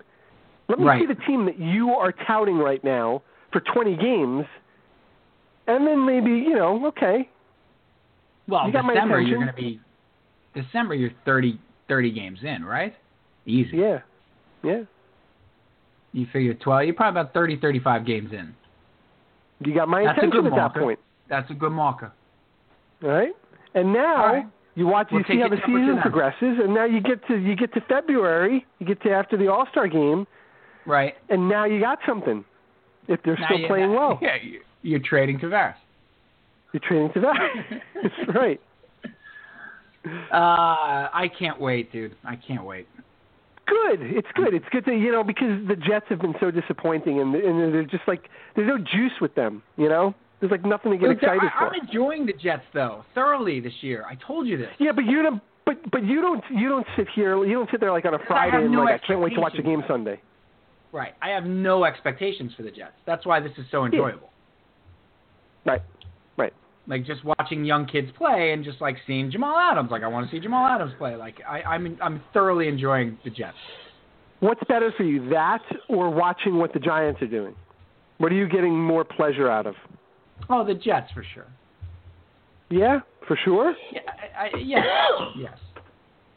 Oh, but that's largely because I'm pretty sure the Giants are going to go 12-4, just to make it more epic.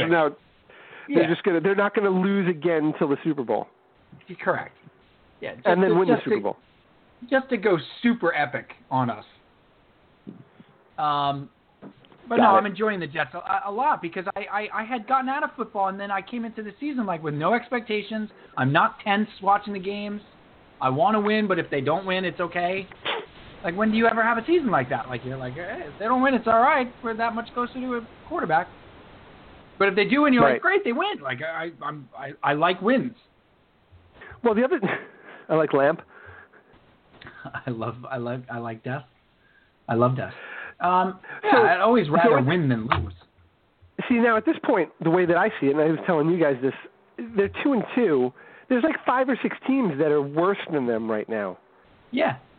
I feel like the ship has sailed on getting the number 1 overall pick only because there are so many teams that are not as good as them. I would agree, but I think that was the case coming. The idea that they were going to go 0-16 with like the Browns on their schedule, the Jags on your they weren't going to go 0-16. They still could very well go 4-12 or 5-11, easily. They could easily. They probably will, and that gets them I think that gets them like the 7th or the 8th pick, and then they got to trade up to get a quarterback. That's what's going to have to happen.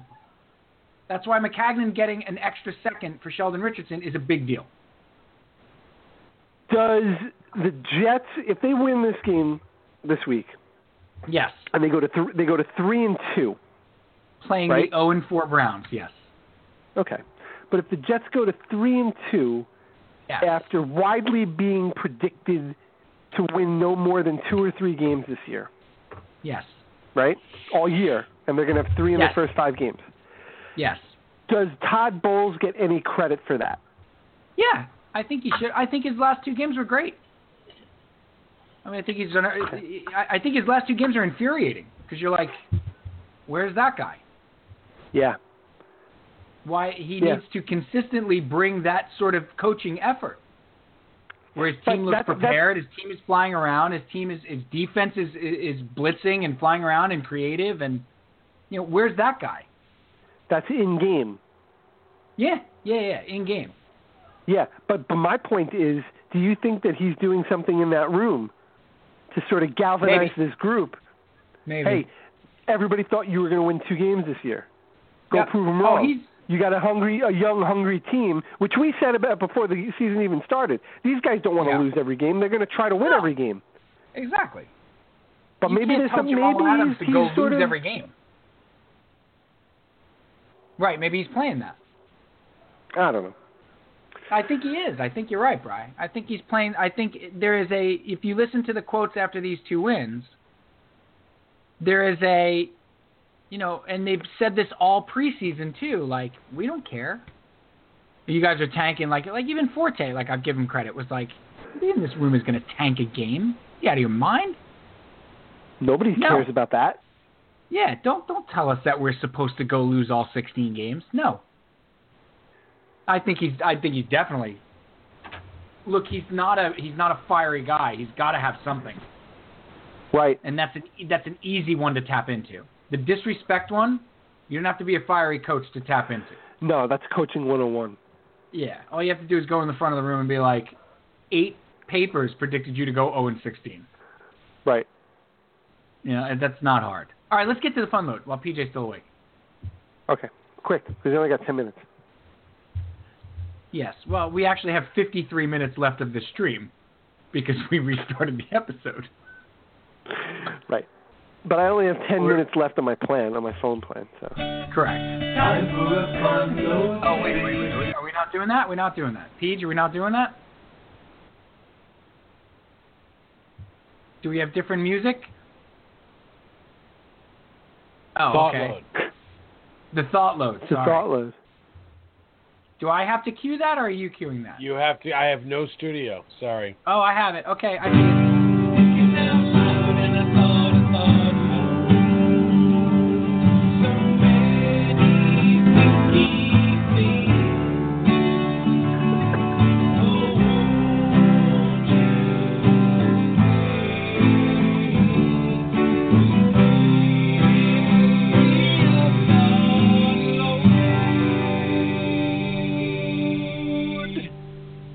That is magnificent. Right.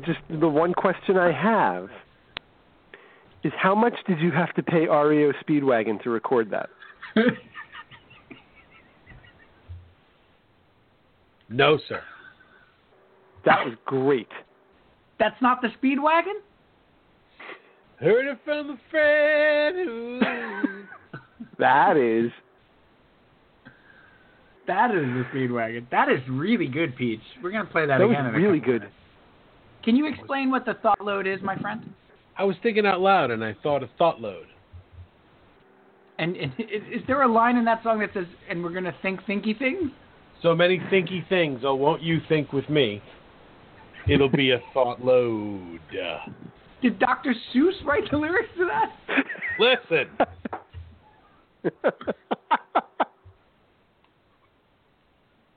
Who knows lyrics anyway? Oh, the things you'll think. Are you a lyrics guy? You know that. I'm a total lyrics guy. I don't know that I know that. I don't know. Total you lyrics should know guy. that. I don't know, Claire. And the pudding. Too soon. Too soon. It will always be forever too soon. Forever with that one. Forever your girl. Peach, you want to talk about how people like to feel bad and like to make other people feel worse? You know what it's not like? What? It's not like blowing kisses in the wind. Oh, man. Oh, man. Deep cut. So why do you think that, Peach? Why do you think that people like to feel bad these days? We could tie this into sports too. Yeah, I'm not going to blame politics, and I'm not going to blame the internet, but I blame politics and the internet a little bit for the souring of everything. But so here's one that I did, and I was proud of myself. I actually wrote up this story. It got a lot of likes.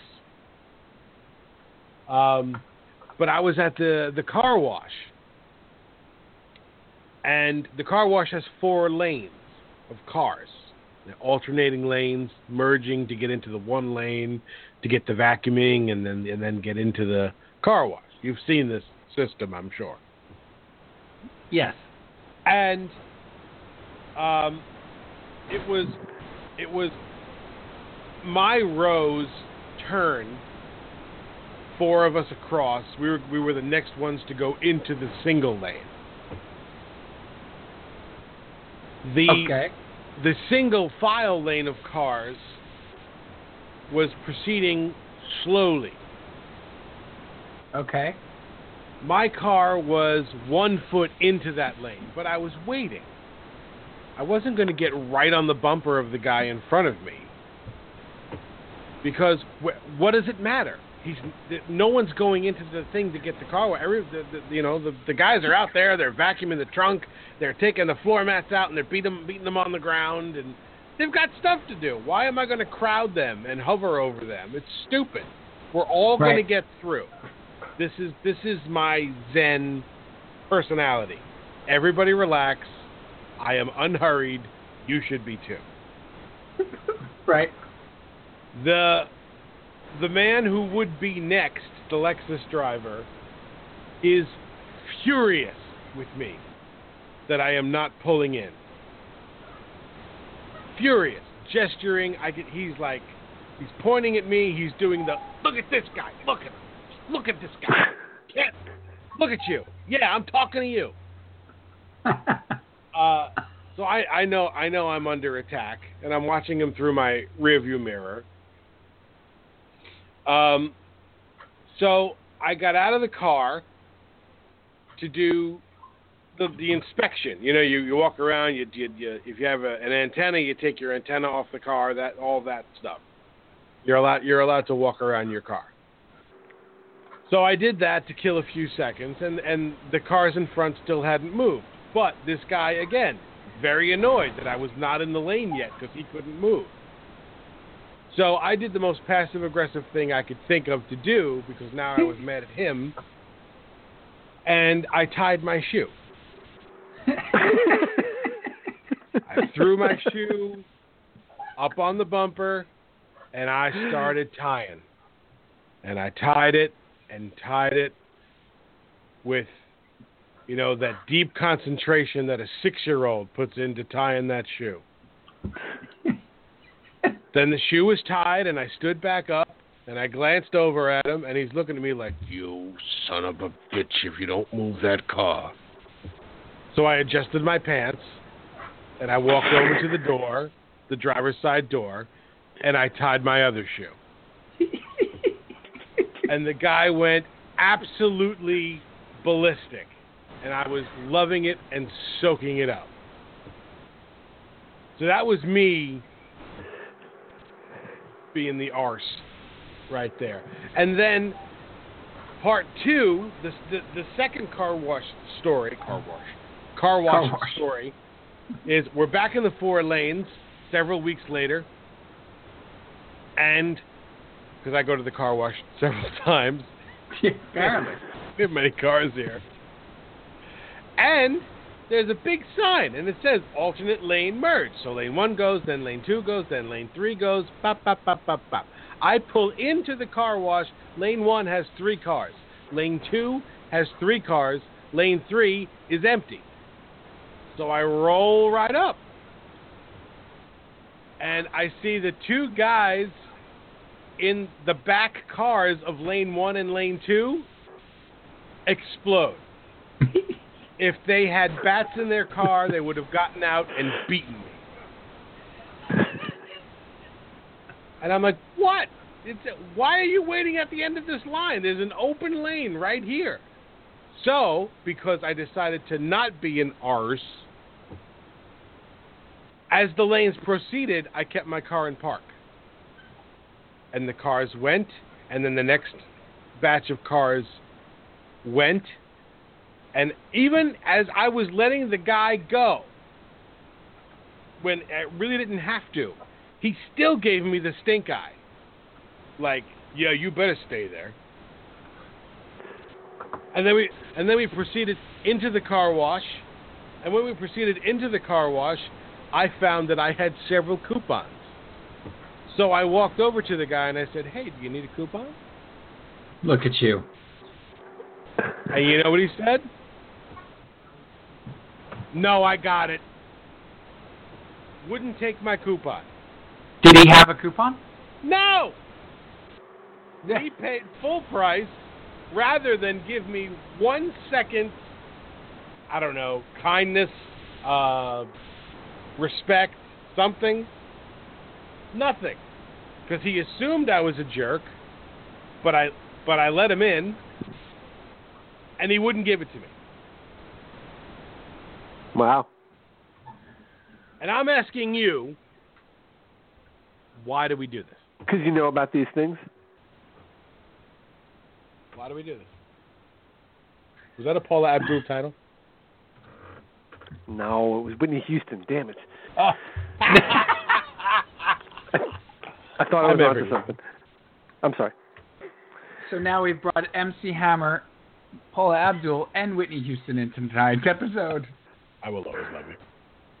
I don't know why we do these things. I find myself sometimes being both those people. I find myself agitated over stupid stuff that I shouldn't be, and having to check myself and being like, dude, just put it together. And take a step back. And then I find myself also on your end of the, whoa, what's, your day is that important? I mean, some of it's around driving, but some of it's just around like walking in the city. Like there's a tenseness that's rough. I don't know if that's a East Coast thing, maybe. Are you more of a big mouth in the car? No. You don't do more swearing in the car and more. No, I don't. I'm so much more. I used to. I'm much more like laid back about that stuff now. Like I'm way more agitated by the Pennsylvania drivers in and around me are very aggressive. Like I had not noticed it. Like I'm a New York driver, but I'm not a super aggressive driver anymore. Especially because I usually have kids in the car. And like they'll tailgate like or ride your ass and like what are you doing? Like is our day that important? Yeah. And then kind of flip you off when they pass you or something like there's like a lot of that. But it's in line at the store, at the supermarket or whatever. Like this one's got to do this now. There's a lot of that. Like this one, look at this one. This one's got to order everything just the way they want. Like, everybody relax. Yeah. I don't know. And do you get the people that look at you and try to strike up a conversation so that you share the same frustration as they do? Like if you're in line at the supermarket? Like, can you believe this? And they're begging for you to make eye contact so that they could just start this whole dialogue. Yes.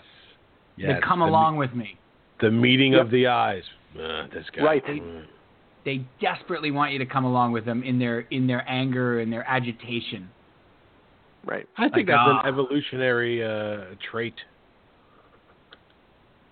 I don't. That's a survival technique. You learn to pair up quickly, no matter what the stressful situation is. Right. That's like the tribalism. Like, we're in this together. Like, I'm going to be miserable. Let's bring as many miserable people as I can with me. And it also justifies your misery. Like if you're unbelievably annoyed at the older person on the checkout line who's working in coupons and stuff, and you get somebody to come with you, that validates your annoyance. Because you really shouldn't be annoyed. Like have a little patience. It's a person using coupons. Yeah. Right. But if I can get somebody to come with me, that validates it. Sarah Silverman. The comedian. Sure. Not the mailman? The rabbi? She straight up, I don't know if you guys listen to Stern. The cantor? But she straight up attacked Howard Stern this week. Oh, for real? And it's almost like she didn't even know that she had started doing it. But she was appealing to him to start to make his show more political, and he wasn't feeling it. Right. And she jumped all over him because he's got the dual demographic. Right. His is not a right wing, left wing show. No. But I was just shocked at. I mean, any other place you hear Sarah Silverman speak, she is a, jovial, gregarious person. She's not, she doesn't have the daggers out. Right. I feel like, I don't know, this is almost like in the last 4 weeks. Like, I feel like everything has gotten a little bit dour and sour. Yeah. It's true. I don't think you're wrong. I'm seeing it as it's like it's reflexive. Like I was having this conversation with somebody whose name I will not mention, but we all know, and we were texting back and forth, and we were talking about Horace and Pete, and right. my whole thing about the new seriousness that's come about, where like even Louis C.K. is bringing out Horace and Pete. It's this really dark drama. It's got this huge arc of darkness and futility, but he's doing such great work, and all the other person could say to me was, yeah, but I heard that rumor that he took his willy out, and I don't know about Louis C.K. I'm like, really? Right. There seems to be a qualification for everything or anybody that you enjoy. Yes. Everything gets the takedown test, even if it is not true. Right. Like the Pink Floyd or the Roger Waters one the other day on your Facebook page. Right. You were not allowed to appreciate Roger Waters anymore because he's an anti-Semite. He's an anti-Semite. Right. He's not. Right, like somebody posts like, oh, great time at the Roger Waters concert last night, blah, blah, blah, it was amazing, I really enjoyed myself, and immediately people are like, yeah, that'd be great if he wasn't such an anti-Semite. Right. And you're like, well, wait, here's article after article that says he's not. I don't care, he is. And not even that. Why is knowledge of every artist's peccadillos, fetishes, or tweets or something, why does that have any reflection on what he's doing? Like, I understand Cosby. He committed a crime. There's no doubt. Right. So That's if different. anytime you bring up Cosby, people are like, I don't want to talk about Bill Cosby. He's a, What about Woody Allen? Do you feel the same way? He's a so-and-so. What's Woody Allen ever... Well, I mean, the accusations about his daughter and married everything. his daughter, but... No, yeah, but he's I'm talking about as many other family members who are like, no, that's nonsense. I'm just saying it was in a court. You can find just as many pharaohs saying, no, that's just, we don't know what's going on there. Right, but it's definitely, you have to, there are certain people that you can separate out the art from the allegations, and then there's certain people that you can't. Can you watch The Naked Gun anymore? Sure. Has enough OJ time passed? I don't think I didn't need any OJ time to pass. I mean, OJ is what he is. Like, that doesn't take away from Naked Gun for me. Mm-hmm. Yeah, it made me uncomfortable in the beginning, though. It did. It did make me. I guess. A little bit in the beginning. But you had a reason. Nowadays, you don't even need the reason. You can make it up. There's always a right, an approaching right flank of Redditors or whoever who are just there to take things apart for no reason other than just to be lousy and to troll you into like numbness. I think you're definitely onto something here in that. Anything you say you enjoy, somebody will tell you shouldn't. Yes. I mean, really, it's that is definitely very true, and it's true. It's funny. It's always kind of been true in sports. So like we've talked about how many times, millions of times we talked about this on the show, where like I put up a picture of Wesley in a Mets hat at a game, and we had a great time, and blah blah blah, and somebody's got to write something about the Yankees. But they're competitive. But that's out of competitive spirit. Somebody's got to spoil it. Right, but like it still comes from a place that you can understand. It comes from rivalry. No, it's not. No, I disagree with that. It's trolling? No, it's trolling. Hmm. Oh, that's child abuse. It's not because that he's competitive. The person's competitive with me with the Mets and the Yankees. It's that because that particular Yankee fan thinks he's a better person than me. Right. And that his children are better than mine because they're Yankee fans and not Mets fans. Okay. He saw his opening to be a jerk and he took it. Yeah. And also, there's no need to do that. There's no need. Like, I am conscious of that on people's posts. Like, if I'm commenting on a post and it's a Yankee fan or something like that, I don't know. Why do I have to write, oh, but it's not the Mets? Like, I don't want to ruin that person's time. You know what I mean? Like, why do we have to ruin everybody's good time? Like, you posted about going to see Eddie Izzard, right? Like, somebody had to, you know. I got to tell you about that one. You got to write something. Somebody's got to write something shitty about Eddie Izzard. Somebody's got to do it. Let me tell you about Eddie Izzard, okay? This was not stand-up. Right. This was his book. Right. So it was a book talk. He came out with a music stand and a slideshow to talk about his book. He had a pretty tough and effed up life. It was, I mean, not that the guy can help being funny. I mean, he still, made a few funny comments. But this was a serious 90 minutes where he talked about his mom's illness, his mom's death, and how devastating it was. People in the audience were crying. Of course, he talked about when he realized that he was trans and he was going to, what it took for him to wear women's clothing in public.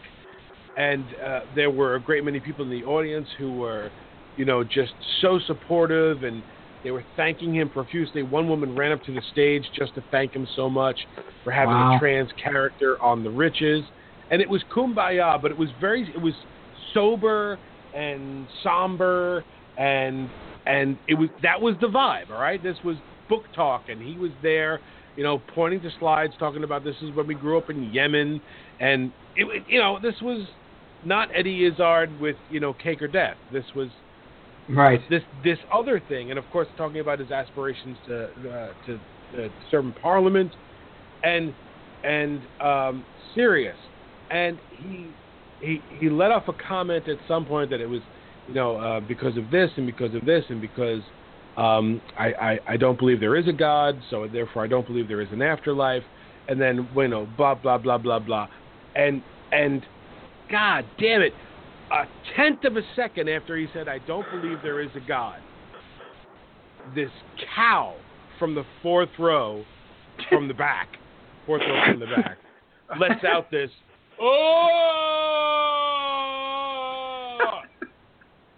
as if he was so offended, because it's about him now, right? It's about him. Right. Oh, that's here for him. He was prepared to drown out Eddie Izzard for the rest of the night. Right. I mean, what? Why? Gotta spoil it. Gotta be the jerk. Yep. I do not believe that it was always like this. I don't.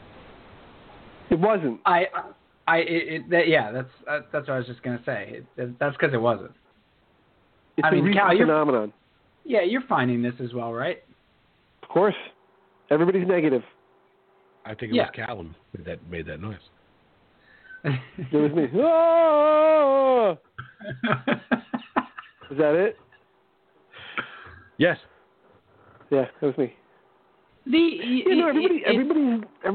Everybody's negative, and what everybody likes to see, everybody likes to take people down or take things down, ideas down, and then it's like the gang mentality where they sort of rally everyone around what they believe, and then join in, and everybody's taking everything down, and it's something I've noticed maybe in the last 5 years. It's gotten really bad. Right. Can we tie it to Nickelback somehow? Creed. And Creed, right. These. That's fair. You see that comedian on the comedian on Conan who was talking about what did Guy Fieri ever do to anyone? Yeah. That was a great bit. Right? He's talking my language right there. What did this guy ever do to anyone? To deserve I think I don't think I saw it on Conan, or I don't know where I saw it, but it was great. Like it was, and he donates food to the poor, and he's got all these charity restaurants, but everybody loves Anthony Bourdain, who looks like he would be mean to dogs. Right. It's a great bit. It was like really true. Like, what is? Oh, pardon him for following his dream and having a restaurant. And... Hey, we said that here 2 years ago, right? Boy, they turned on that guy, didn't they? They really did. Right, like quickly. I think you're right, though, Cal. I think it's been developing over, but I think the proliferation of social media, where it's so easy to do anonymously. I think that's the vehicle. It's literally, and also the current political climate that we inhabit, and the how partisan it has become and how rancorous it has become, has translated over into pop culture. It's like you tweet out that you like this show, and there's 50 tweets that say you're an idiot and 50 tweets that say you're awesome. Like it's total herd behavior. But everything's got like Game of Thrones or whatever. Like you can't be that into Game of Thrones. It's stupid. Like there's got to be 15 people that tell you you're stupid for being into it. You know, like you can't. It's just there's judgment passed on anything that's enjoyable. You know, that was a great game. Oh no, it wasn't. I've seen better games. You know, like it's everything. It's sports. It's right away there's got to be a contrarian voice. Yep. That's it. Yeah, I won't watch Game of Thrones because it's only about rape. I've heard that one. It's about rape. Did you know that? It's just so fun. It's really a good time. Hey, can I don't mean to get off this subject, but can I just bring up like a fun load topic? Only if you play music. That I wanted to. We're gonna piss on it though. Don't worry. Yeah, really. No doubt. You can try, but Cal and I are loaded for bear right now. We don't even know what it is. We're ready to go. Did we talk about tribute bands last week? Excuse me. Did we talk about tribute bands? Yeah, like a tribute band. Like there's great tribute bands, right? Like Big Shot. Not a cover Big band. Shot is no. Well, they are cover bands. No, they're not cover bands. They're tribute bands. Like Big Shot, right? Big Shot is the ultimate Billy Joel tribute band. What's different from a cover band?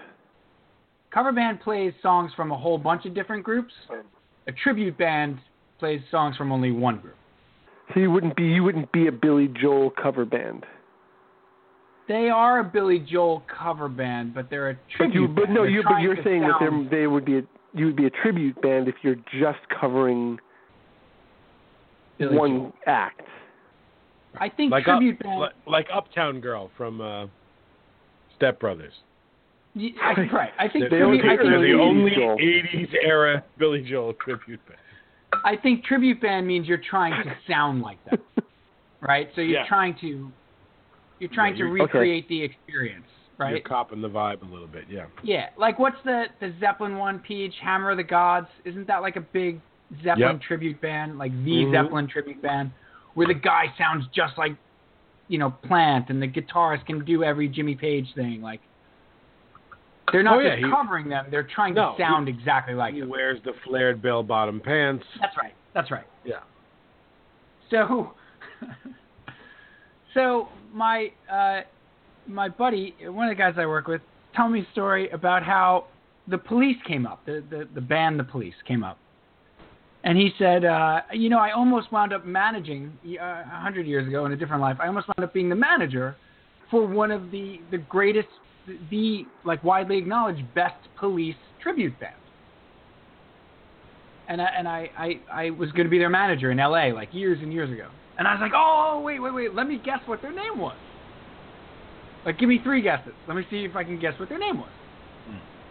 Because this is the thing with a tribute band. Like, you should come up with a really great, clever name. Right. Sure. And that's fun to try to figure it out. That's it. So he goes, we're texting this conversation. He goes, you're never going to get it. I'm like, all right, let me take 3 shots. So what do you think what would be your first one for a Police tribute band? The Ninth Precinct. Okay, so Cal said Ninth Precinct. It's very, very interesting. PJ said Ghost in the Machine, which was my second guess. Okay. My first guess was Zenyatta Mondatta. Yeah. Okay. My second guess was Ghost in the Machine. And he goes, no. It's way more basic. Way more basic? Right. So if you had guessed Zenyatta Mandata, Ghost in the Machine, and then he told you, no, it's way more basic. It's not that clever. Right. Like what every would you breath go you with? take. Right. Okay. That's good, Cal. What would you go with, Peach? The Cops. Okay. All right. That's The clever. Fuzz. That's clever. I said Synchronicity. Right? So it's real basic. 2. He goes, no. He goes, the name of the band was The Police Experience. Wow! He goes, and that's one of the reasons I decided not to manage them. They would not change their name to a good tribute band name. The Police Experience. It's not like it's Jimi Hendrix. I know. I'm not a troll, but that's weak. Right. But this So led to many a they could have conversation. chosen from. Yeah, I mean, there's a million ways to go. So this led to a good conversation that I wanted to bounce off you guys, just like one or two here, of tribute band names. I give you a band. You give me a tribute band name. So he started me off. Go ahead, Peach. Ask me Pink Floyd. Pink Floyd. Right. So my tribute band name for Pink Floyd, I asked him first, and he said Comfortably Numb, or no, he may have said like something like that. It was something off of Comfortably Numb. And I said my Pink Floyd tribute band would be the Surrogate Band. Now come on, that's pretty good. That's very clever. They sent us along as a surrogate band, or a surrogate band. Right? That's very good. Yeah, it's very good. So, let me give you a band. You give me the tribute band name. Okay? Cal, I'll start with you. You ready? I'm ready.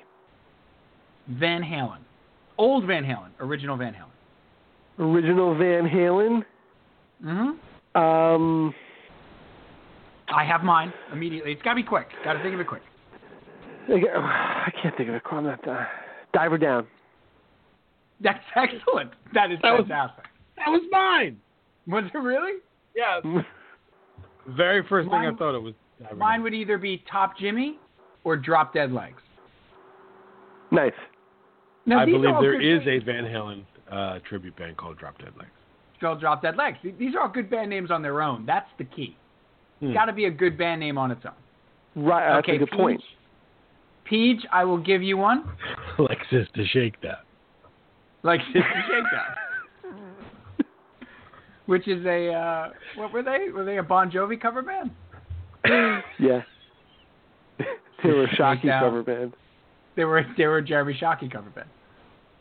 Peach, yes.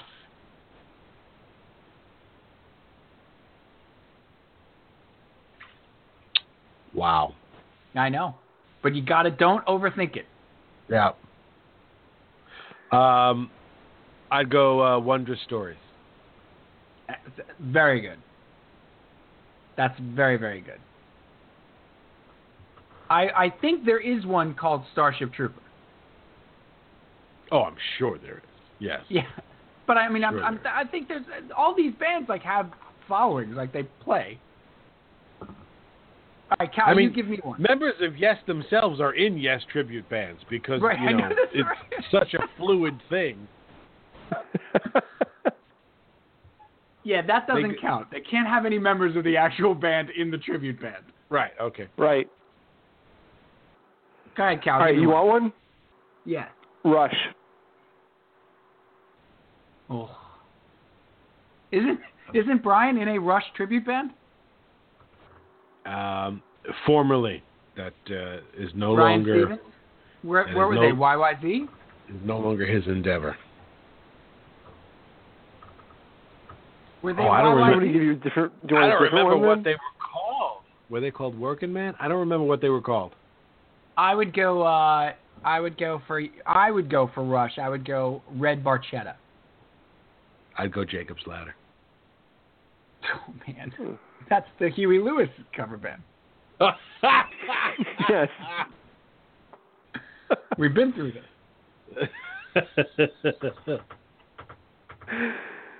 Cal, how about Pearl Jam?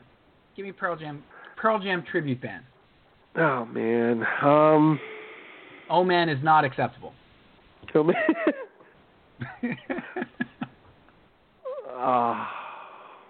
Jeremy Ledbetter. That's good. Who? I like that. Jeremy Ledbetter. What do you call it? Jeremy Ledbetter. That's good. Like that. Oh boy. Oh boy also doesn't work. How about we have Cal throw the bands out? Yeah, because I'm probably not as good as you. All right, I'll throw one out. Pearl Jam, I would go Windowsill. Oh. Because he's got Windowsill in so many songs. That's a good one. That's a deep cut. That's a good one. Yeah, we don't have to go crazy with these. I just thought it was fun. No, I really 10 just more. wanted to. No, list off 16 more. I really just wanted to get. I really just wanted to get a surrogate band out there because I was just so proud of it. What do you call a Kiss tribute band? Mini Kiss. Well, oh wait, that's a thing. Kiss Never tribute band? That's in full effect. Yeah, Mini Kiss is the best. The best part about Mini Kiss is they don't play instruments. They don't? Like they're faking playing instruments. See, it's a ruse.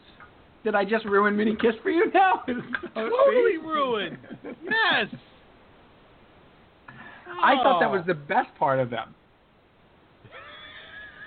Like that's my favorite part.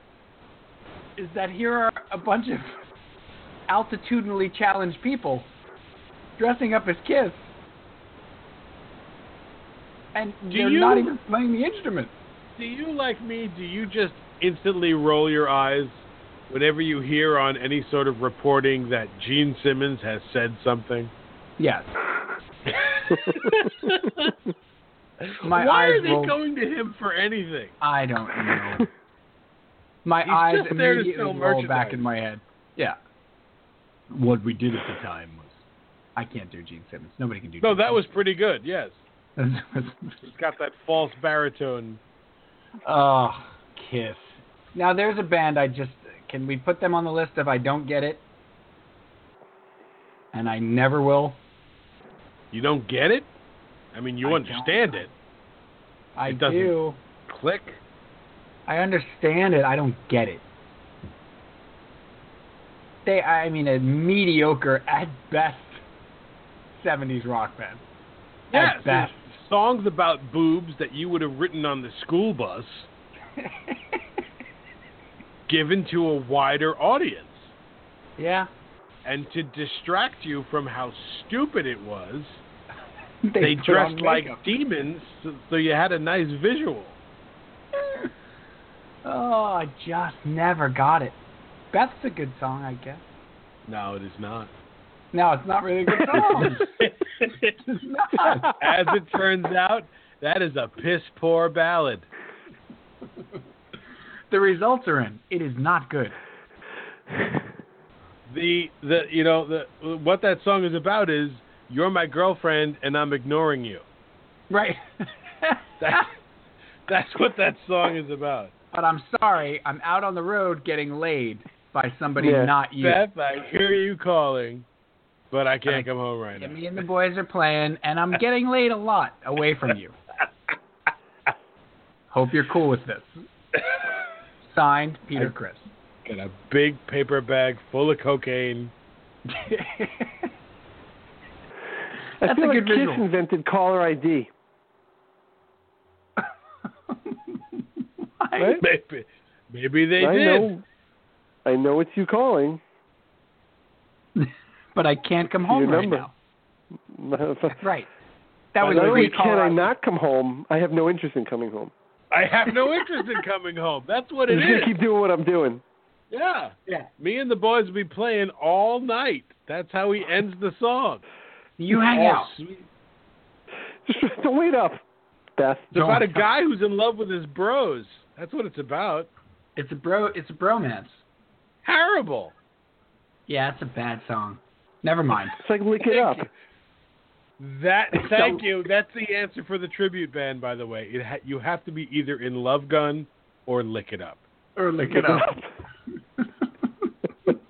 Which has to be in the top 3 for stupidest songs, worst songs ever. It's only right now. I mean, that's the lyric. Right. It's only right now. You, lick it up. It's only right only now. right now. Right. Like, even what Nigel else are you going to do? And David St. Song Hubbins was would written not by write Uday that lyric. Hussein. My God. David St. Hubbins would not write that lyric. Right. Like, that's a Spinal Tap. Spinal Tap lyric. tribute band. What's the Spinal Tap tribute band? Go, Steve. Oh. Sex Farm? Probably. How they danced. The little children people of Stonehenge. Think about the lyrics to Sex Farm Woman and the lyrics to Lick It Up. Yeah, well, I think that's who they One's were a going parody. after. Yeah. One's a gold record. That's right. They knew what they were doing. Sex Farm Woman, I'll rake and hoe you down. I mean, you know, Beth is the point in the concert where the couples all start making out. Makes Right. no sense. It's couple skate at the roller rink. Right. Couple skate, everybody. Couple skate. Tonight. Kiss had the famous show where they stopped the concert and Gene Simmons pointed to a couple that was literally having sex up in the bleachers. And he made the whole crowd cheer them on. Great. Good stuff. Classy. Classy. Hey, the demon in the 7-inch heels wants us to yell at the people fornicating. And on that note, let's bring this episode to a close.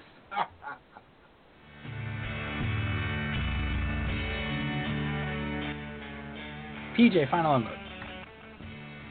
I'm sorry for the negativity. I needed to get it out. And honestly, I feel a little weight has been lifted from my shoulders just because I was able to blather about it for a little bit. So hopefully next week, something much more positive and a fun load.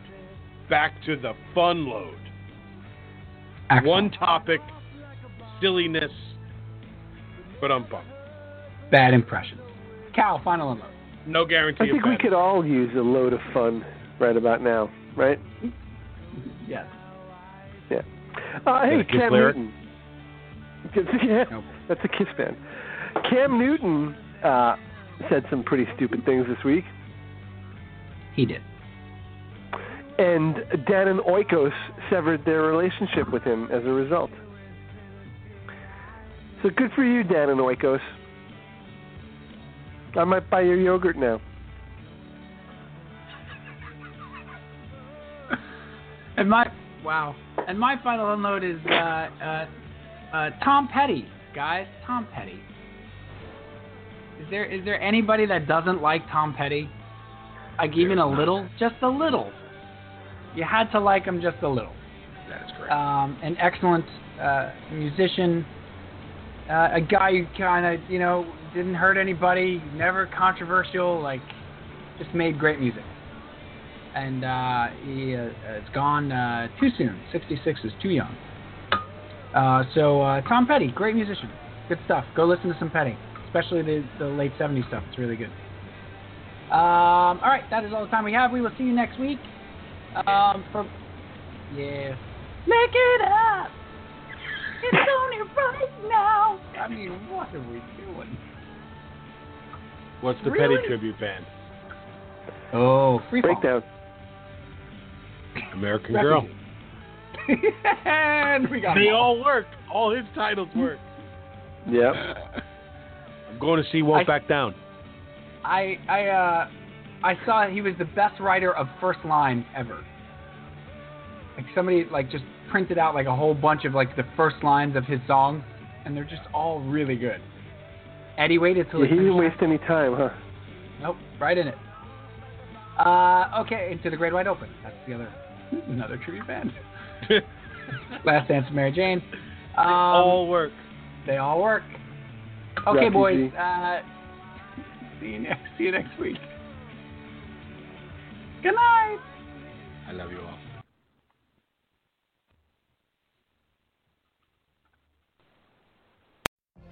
What if you could have a career where the opportunities are as vast as our nation, where it's not about mission statements, but a shared mission? At U.S. Customs and Border Protection, we go beyond to protect more than borders. From ship to shore, air to ground, cities to local communities, CBP agents and officers are keeping people safe. Join U.S. Customs and Border Protection and go beyond for something far greater than yourself. Learn more at cbp.gov/careers. Okay, round 2. Name something that's not boring. A laundry? Ooh, a book club. Computer solitaire, huh? Ah, sorry, we were looking for Chumba Casino. That's right, ChumbaCasino.com has over 100 casino-style games. Join today and play for free for your chance to redeem some serious prizes. ChumbaCasino.com. No purchase necessary. Void where prohibited by law. 18+ terms and conditions apply. See website for details.